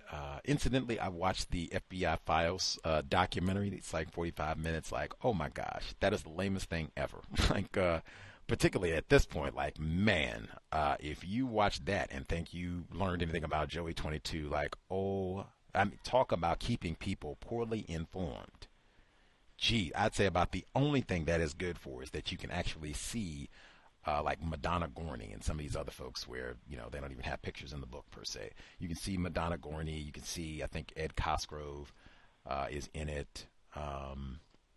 Might be one or two other of the actual people. I don't even think you get to see any of the family. Like, I don't think they have like any of the Harold Green's relatives or Glenn Dunn's family members. Just like this book, like, you know, it's not really focused on the black victims per se. Parler Edwards, Ernest Shorty Jones. I don't think they're, you know, you get to see any of their relatives or hear what they're up to, how this impacted their lives in any way. It's just kind of a recreation of the crimes. And I'll even make sure I get that in. This book was way before Peyton Gendron, so it's not connected to that at all. Maybe they'll do a re-edit with something about that, but I doubt it. Few interviews with Pelonero about this book. That's been my, you know, conclusion from my research. Maybe I missed them. White people and their adoration of serial killer books. Miss C talked about that. You know, oh my goodness, they will buy up the Menendez brothers and Jeffrey Dahmer and all the rest of it. Just buy them up. Wayne Williams and all of that. Just, read. We read Wisdom of Psychopaths. Kevin Dutton, also in the book club, not that long ago. Way more recent than The Bluest Eye. I am not into, I mean, even that. Mr. Fuller said there's so many components of the insane. You want to talk about madness. The madness of white supremacy racism that we just take for granted. All of the whodunit, murder mystery novels, all of that, and making films out of them. That is so bizarre. It's madness. Sit around and read about somebody killing something. Like, what? And tricking people about this crime. You got to try and, who did it? Who killed Parler Edwards? And how did they do it? How did they get his, what? How is that a genre? The serial killer genre. You can go and read about Charles Manson, the Boston Strangler, Joseph G. Christopher. How is that a genre? To just sit around and read about not just one killing, but went and killed 30 people, 12 people, the Green River Killer and all. How is that? The sister. And to know you can be a best-selling crime author. That's Catherine Pelonero. Best-selling true crime author. What is that? Like, come on. It's not things that are about constructive and doing constructive things. Harold Green trying to be an engineer and I want to read about somebody getting hacked up, sodomized, raped, chopped their head off. Yes. How many bodies? Oh, he stuffed them in the trunk. Oh, yes. And then make documentaries and 15 of them. I am not. I mean, that might be one, you know, not knowing all this, but I mean, even that, like, what in the world? Would you have that in a system? Hopefully, we wouldn't have all these butcherings, so have to go back and read about the old days. And then, again, who wants to sit around and read about butcherings? Apparently, hey, she didn't make this book for us. Nobody here had read it. I hadn't even heard of it. I didn't even know who Catherine Pelonero was. She didn't write this for us. White people to sit around. Hey, some folks said already have the white game plan code, if you will, in place. The next time this happens, hey, he's not a racist. Don't be calling Peyton Gendron a monster. Mental illness. Now we'll get to see. Now, does that happen? October 6th, Gus T might be in Buffalo. Let's see. Does that happen?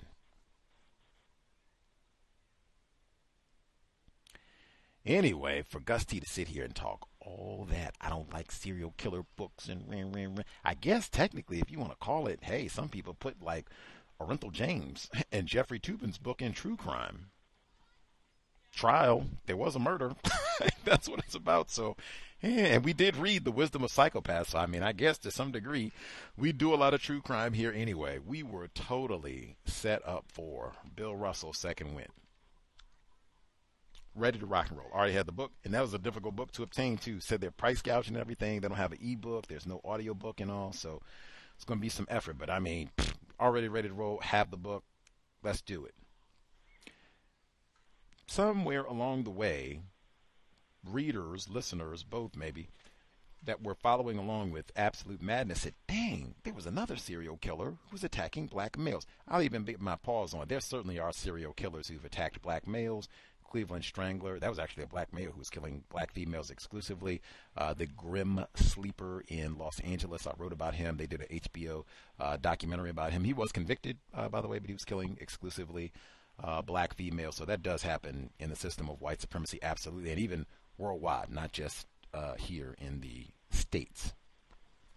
And even get one more for Gus's ignorance. The Green River Killer, Seattle, I believe that is also white supremacy racism. I wasn't here when all that happened, but I've been here long enough now that, you know, that is irrelevant. Like, I should know Seattle history and that case because I think that's white supremacy racism, and I'm embarrassed to say a cow's listener. What did they say? The metaphor pulled Gus T's coattails to that one, Seattle resident, but whatever. And saying, dang, I think you should look at this because I think the victims are way disproportionately non-white females. Like I said, I wasn't here, so I'm not an expert on that case, and I'm not into serial killings and all that. But man, they said I can at least say, well, I'm ignorant about this case, but Cal's listener who is here got interested in this case, and I did help her with the research. Go to the library and see what we could find, that sort of thing. And she was, oh man, I think it did not take very much time at all, especially, I mean, you could do this quick, just go to a website where they have the pictures of the victims, and, you know, this is a super white area, so it shouldn't be something where 30%, 40% of the victims are non-white. Like, anything like that is, whoa, it's not that many non-white people here. Like, are you going out and looking for non-white females to kill? So that we might even have to cover for that here, because, like, man, that's right here in Seattle. I can't be in Seattle and to have a very well-known serial killer, and this is racism, white supremacy, where he was maybe targeting non-white females, and Gus doesn't even talk about this or point that out. Like, geez, research project maybe for other folks and myself as well. Anyway, we were all set to read Bill Russell, second win. He just passed away and all that. Even though we do have a rule about reading books where people have just passed away. Listeners said, man, there was another serial killer who was targeting black males, and it sounds just like Joseph G. Christopher. I said, no way. They said, way. I go get the book. I look, and I'm like, we're not going to read that. What I just say, I am not really into just sitting around and reading all these ghoulish books. And they went and carved them up and chopped them out. Come on. So let's read Bill Russell. So I tossed to the side. I did get the book. Check this out. In fact, I said, hey, maybe we can go talk to the author. But I looked and the author's deceased. So I was like, I just have to read it, once we get done with this one. Other books to read, this summer. As we're getting closer to the finish line, for this other book, they have documentary and bunches of them, like not one or two, which was also struck me as kind of odd because they have way more documentaries on these killings over here and basically none. They got that one lame one on Joey. I go check out the documentary. I'm stunned because it is just like Joey's, painfully so. They talked to some of the victims. There's even a point, one of the victims who lived, he said he's facing down this white serial killer for 45 minutes to get out of his residence. Even that, I was stunned. Like, can you imagine? He doesn't know he's a serial killer, but he's like, hey, this guy's something wrong with him. Like, I got to get out of here. What's going on? It lasts for 20 to 45 minutes. Luckily, he got out. 24 others did not. One They talked to his defense lawyer, the white man who was eventually convicted, confessed, yeah, I did all that, killed all of them. 24, yeah, basically all black males, basically, except for 2 exceptions. He says, man, it was staggering. There were so many bodies and DNA evidence. Like, we don't have guesswork. We got DNA evidence on this one, so, yeah. He said, man, I thought this would get a whole lot of attention. It did not.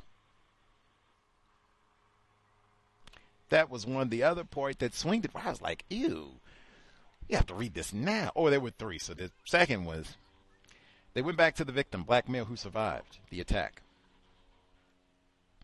And they said, man, did you believe this guy? He said he was going to tie you up to meet this girl. Like, was this believable?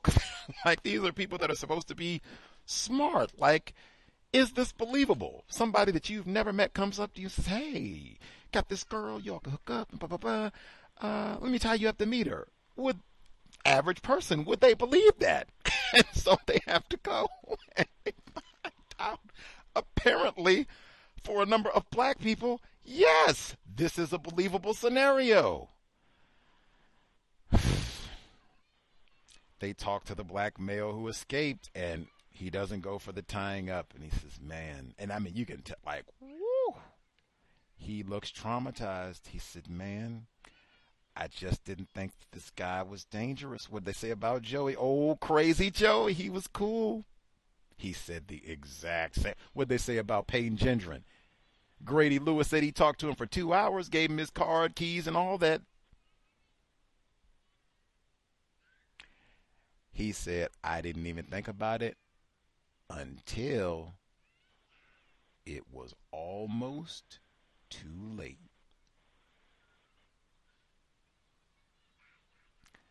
Third thing, no count social media. Someone posted, and they said, man, I went back to read because Gus did so much work about Hurricane Katrina. That was one of our signature projects before this with Buffalo.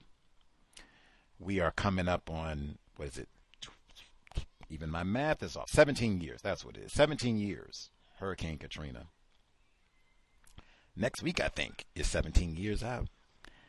This serial killing happened in Louisiana, New Orleans specifically, and it went on during Hurricane Katrina, mentioned in the book. That's where I was even more outraged. Like, wow, we did all this work, talked to all these people, had that book on the book club, and talked about all the black males that got killed deliberately during Katrina, looters and rapists, gotta kill them all. And there was a white serial killer operating in the area at the time, and nobody knows about this? Woo! That was the mathematics of, man, I can't believe it, because I was really excited to read Bill Russell next, but we are not. Instead, the next book, make sure I give out the title so folks can get it. I don't think I will change my mind between now and next week. It should be pretty solid. This is what we are reading. Wow, things keeps, there we go. The Bayou Strangler, Louisiana's Most Gruesome Serial Killer, written by Fred Rosen, who is deceased white male. Now, again, I even pointed that out to folks who said, oh my gosh, have you seen this book, Gus? Now, I said, now, okay, so The Bayou Strangler, Absolute Madness, Joey 22.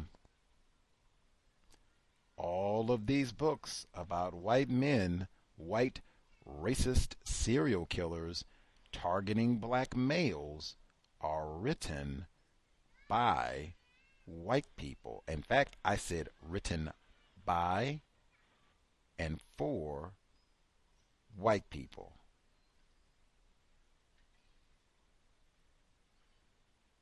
There are actually a number of documentaries on the Bayou Strangler, and one of them is very good. Did the exact opposite of what I said. They don't just sit there and go and talk to his mom and, oh, wasn't he sweet and wasn't. They go talk to the victims. That's the corrective. It's just going to be sympathy. Who died? Oh, yes. Let's go talk to them. Excellent documentaries, and nobody's heard. And this is the one where everybody can say what they have been saying about this case, because it's not true to say that about Joseph G. Christopher. That case is well covered, was well covered at the time by everybody. Black press, white press, globally even, really, everybody. This case in Louisiana, which is way more current, 2005, was not covered at all. In fact, that's even in one of the documentaries that they went to tell the New York Times, oh my God, we got a serial killer in Louisiana who killed 24 people. He's on the top 5 list. What I just say about that, that's white culture. How do you have a top list for serial killers? But this guy's on it, Bayou Strangler. The New York Times said, that's local. No thanks.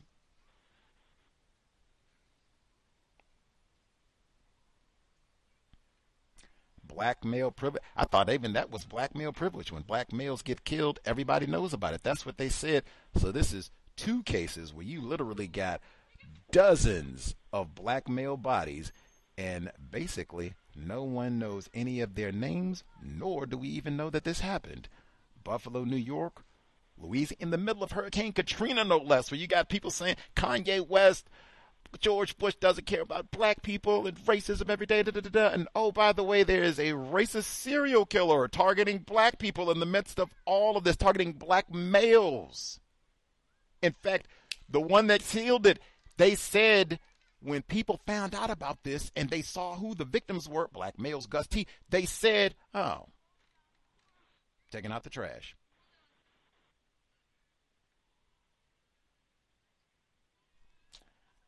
That's how we'll recognize 17 years, Hurricane Katrina, one of the stories I missed. And I said, hey, for Katrina, it was so much of this, like you would never catch everything that happened because this was every day, all areas of people activity, would take lifetimes to study all the layers of racism. This was one that Gus T missed. With Katrina, oops, there was a racist serial killer in New Orleans in 2005. I don't know how I missed that. Bayou Strangler, so that'll be for next week. I was looking forward to The Blind Eye. I told Miss C about that book. We were supposed to read that before we even read Dear Senator. I already had the book. I was ready to roll, and then bang. Dear Senator got derailed 2 times where I had books I was really excited about reading, and we had to switch last minute. Bayou Strangler, hopefully it will be a quality. Dear Senator was a great switch. Hopefully this will be a great switch as well. At minimum, we'll see how many people knew about the Bayou Strangler when we get to next week. You'll have a week. You can come in, call, be honest. Did you know about this case? Much as we talked about Hurricane Katrina and everybody else lived through this, sat and watched it on TV. White serial killer raping, killing black males, 24 in our lifetime. Anyway, tomorrow, neutralizing workplace racism. Final bow, much obliged, absolute madness. Glad we know about Joseph G. Christopher and can now include him when we discuss white supremacy, racism, and Buffalo. Oh, can't wait till the field trip. Get to Buffalo. Man, to have the flight taken care of. So now we can just work on housing. Hopefully, flight part taken care of. We can just work on housing. Like, woo. Going to Buffalo. Hopefully, we can get there for October 6th.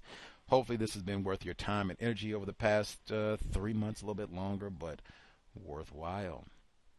Sobriety would be best. Man, you have no idea when you could be out and about and Joey is stalking you or the Bayou Strangler. You need to be alert. One of the victims even said, like Joey yelled out, nigger, and they turned around and just dodged a knife attack. If you are intoxicated, maybe you aren't even alert. You don't even realize you are in danger. That was some of the victims. I'm not even doing the rest of it. We could just wrap right there. That was some of the Bayou Strangler victims. He got them at the bar. They weren't even thinking correctly. Oh, that was a part of the hook. That was a part of the hook for some of them. It was, hey, Rick James said, pass the J. That's how we started the program. Everybody's favorite. Dr. Welsing doesn't know what the hell she's talking about. It was, hey, I'm a cool white man like Joey. Let's go get high. And they ended up raped and murdered.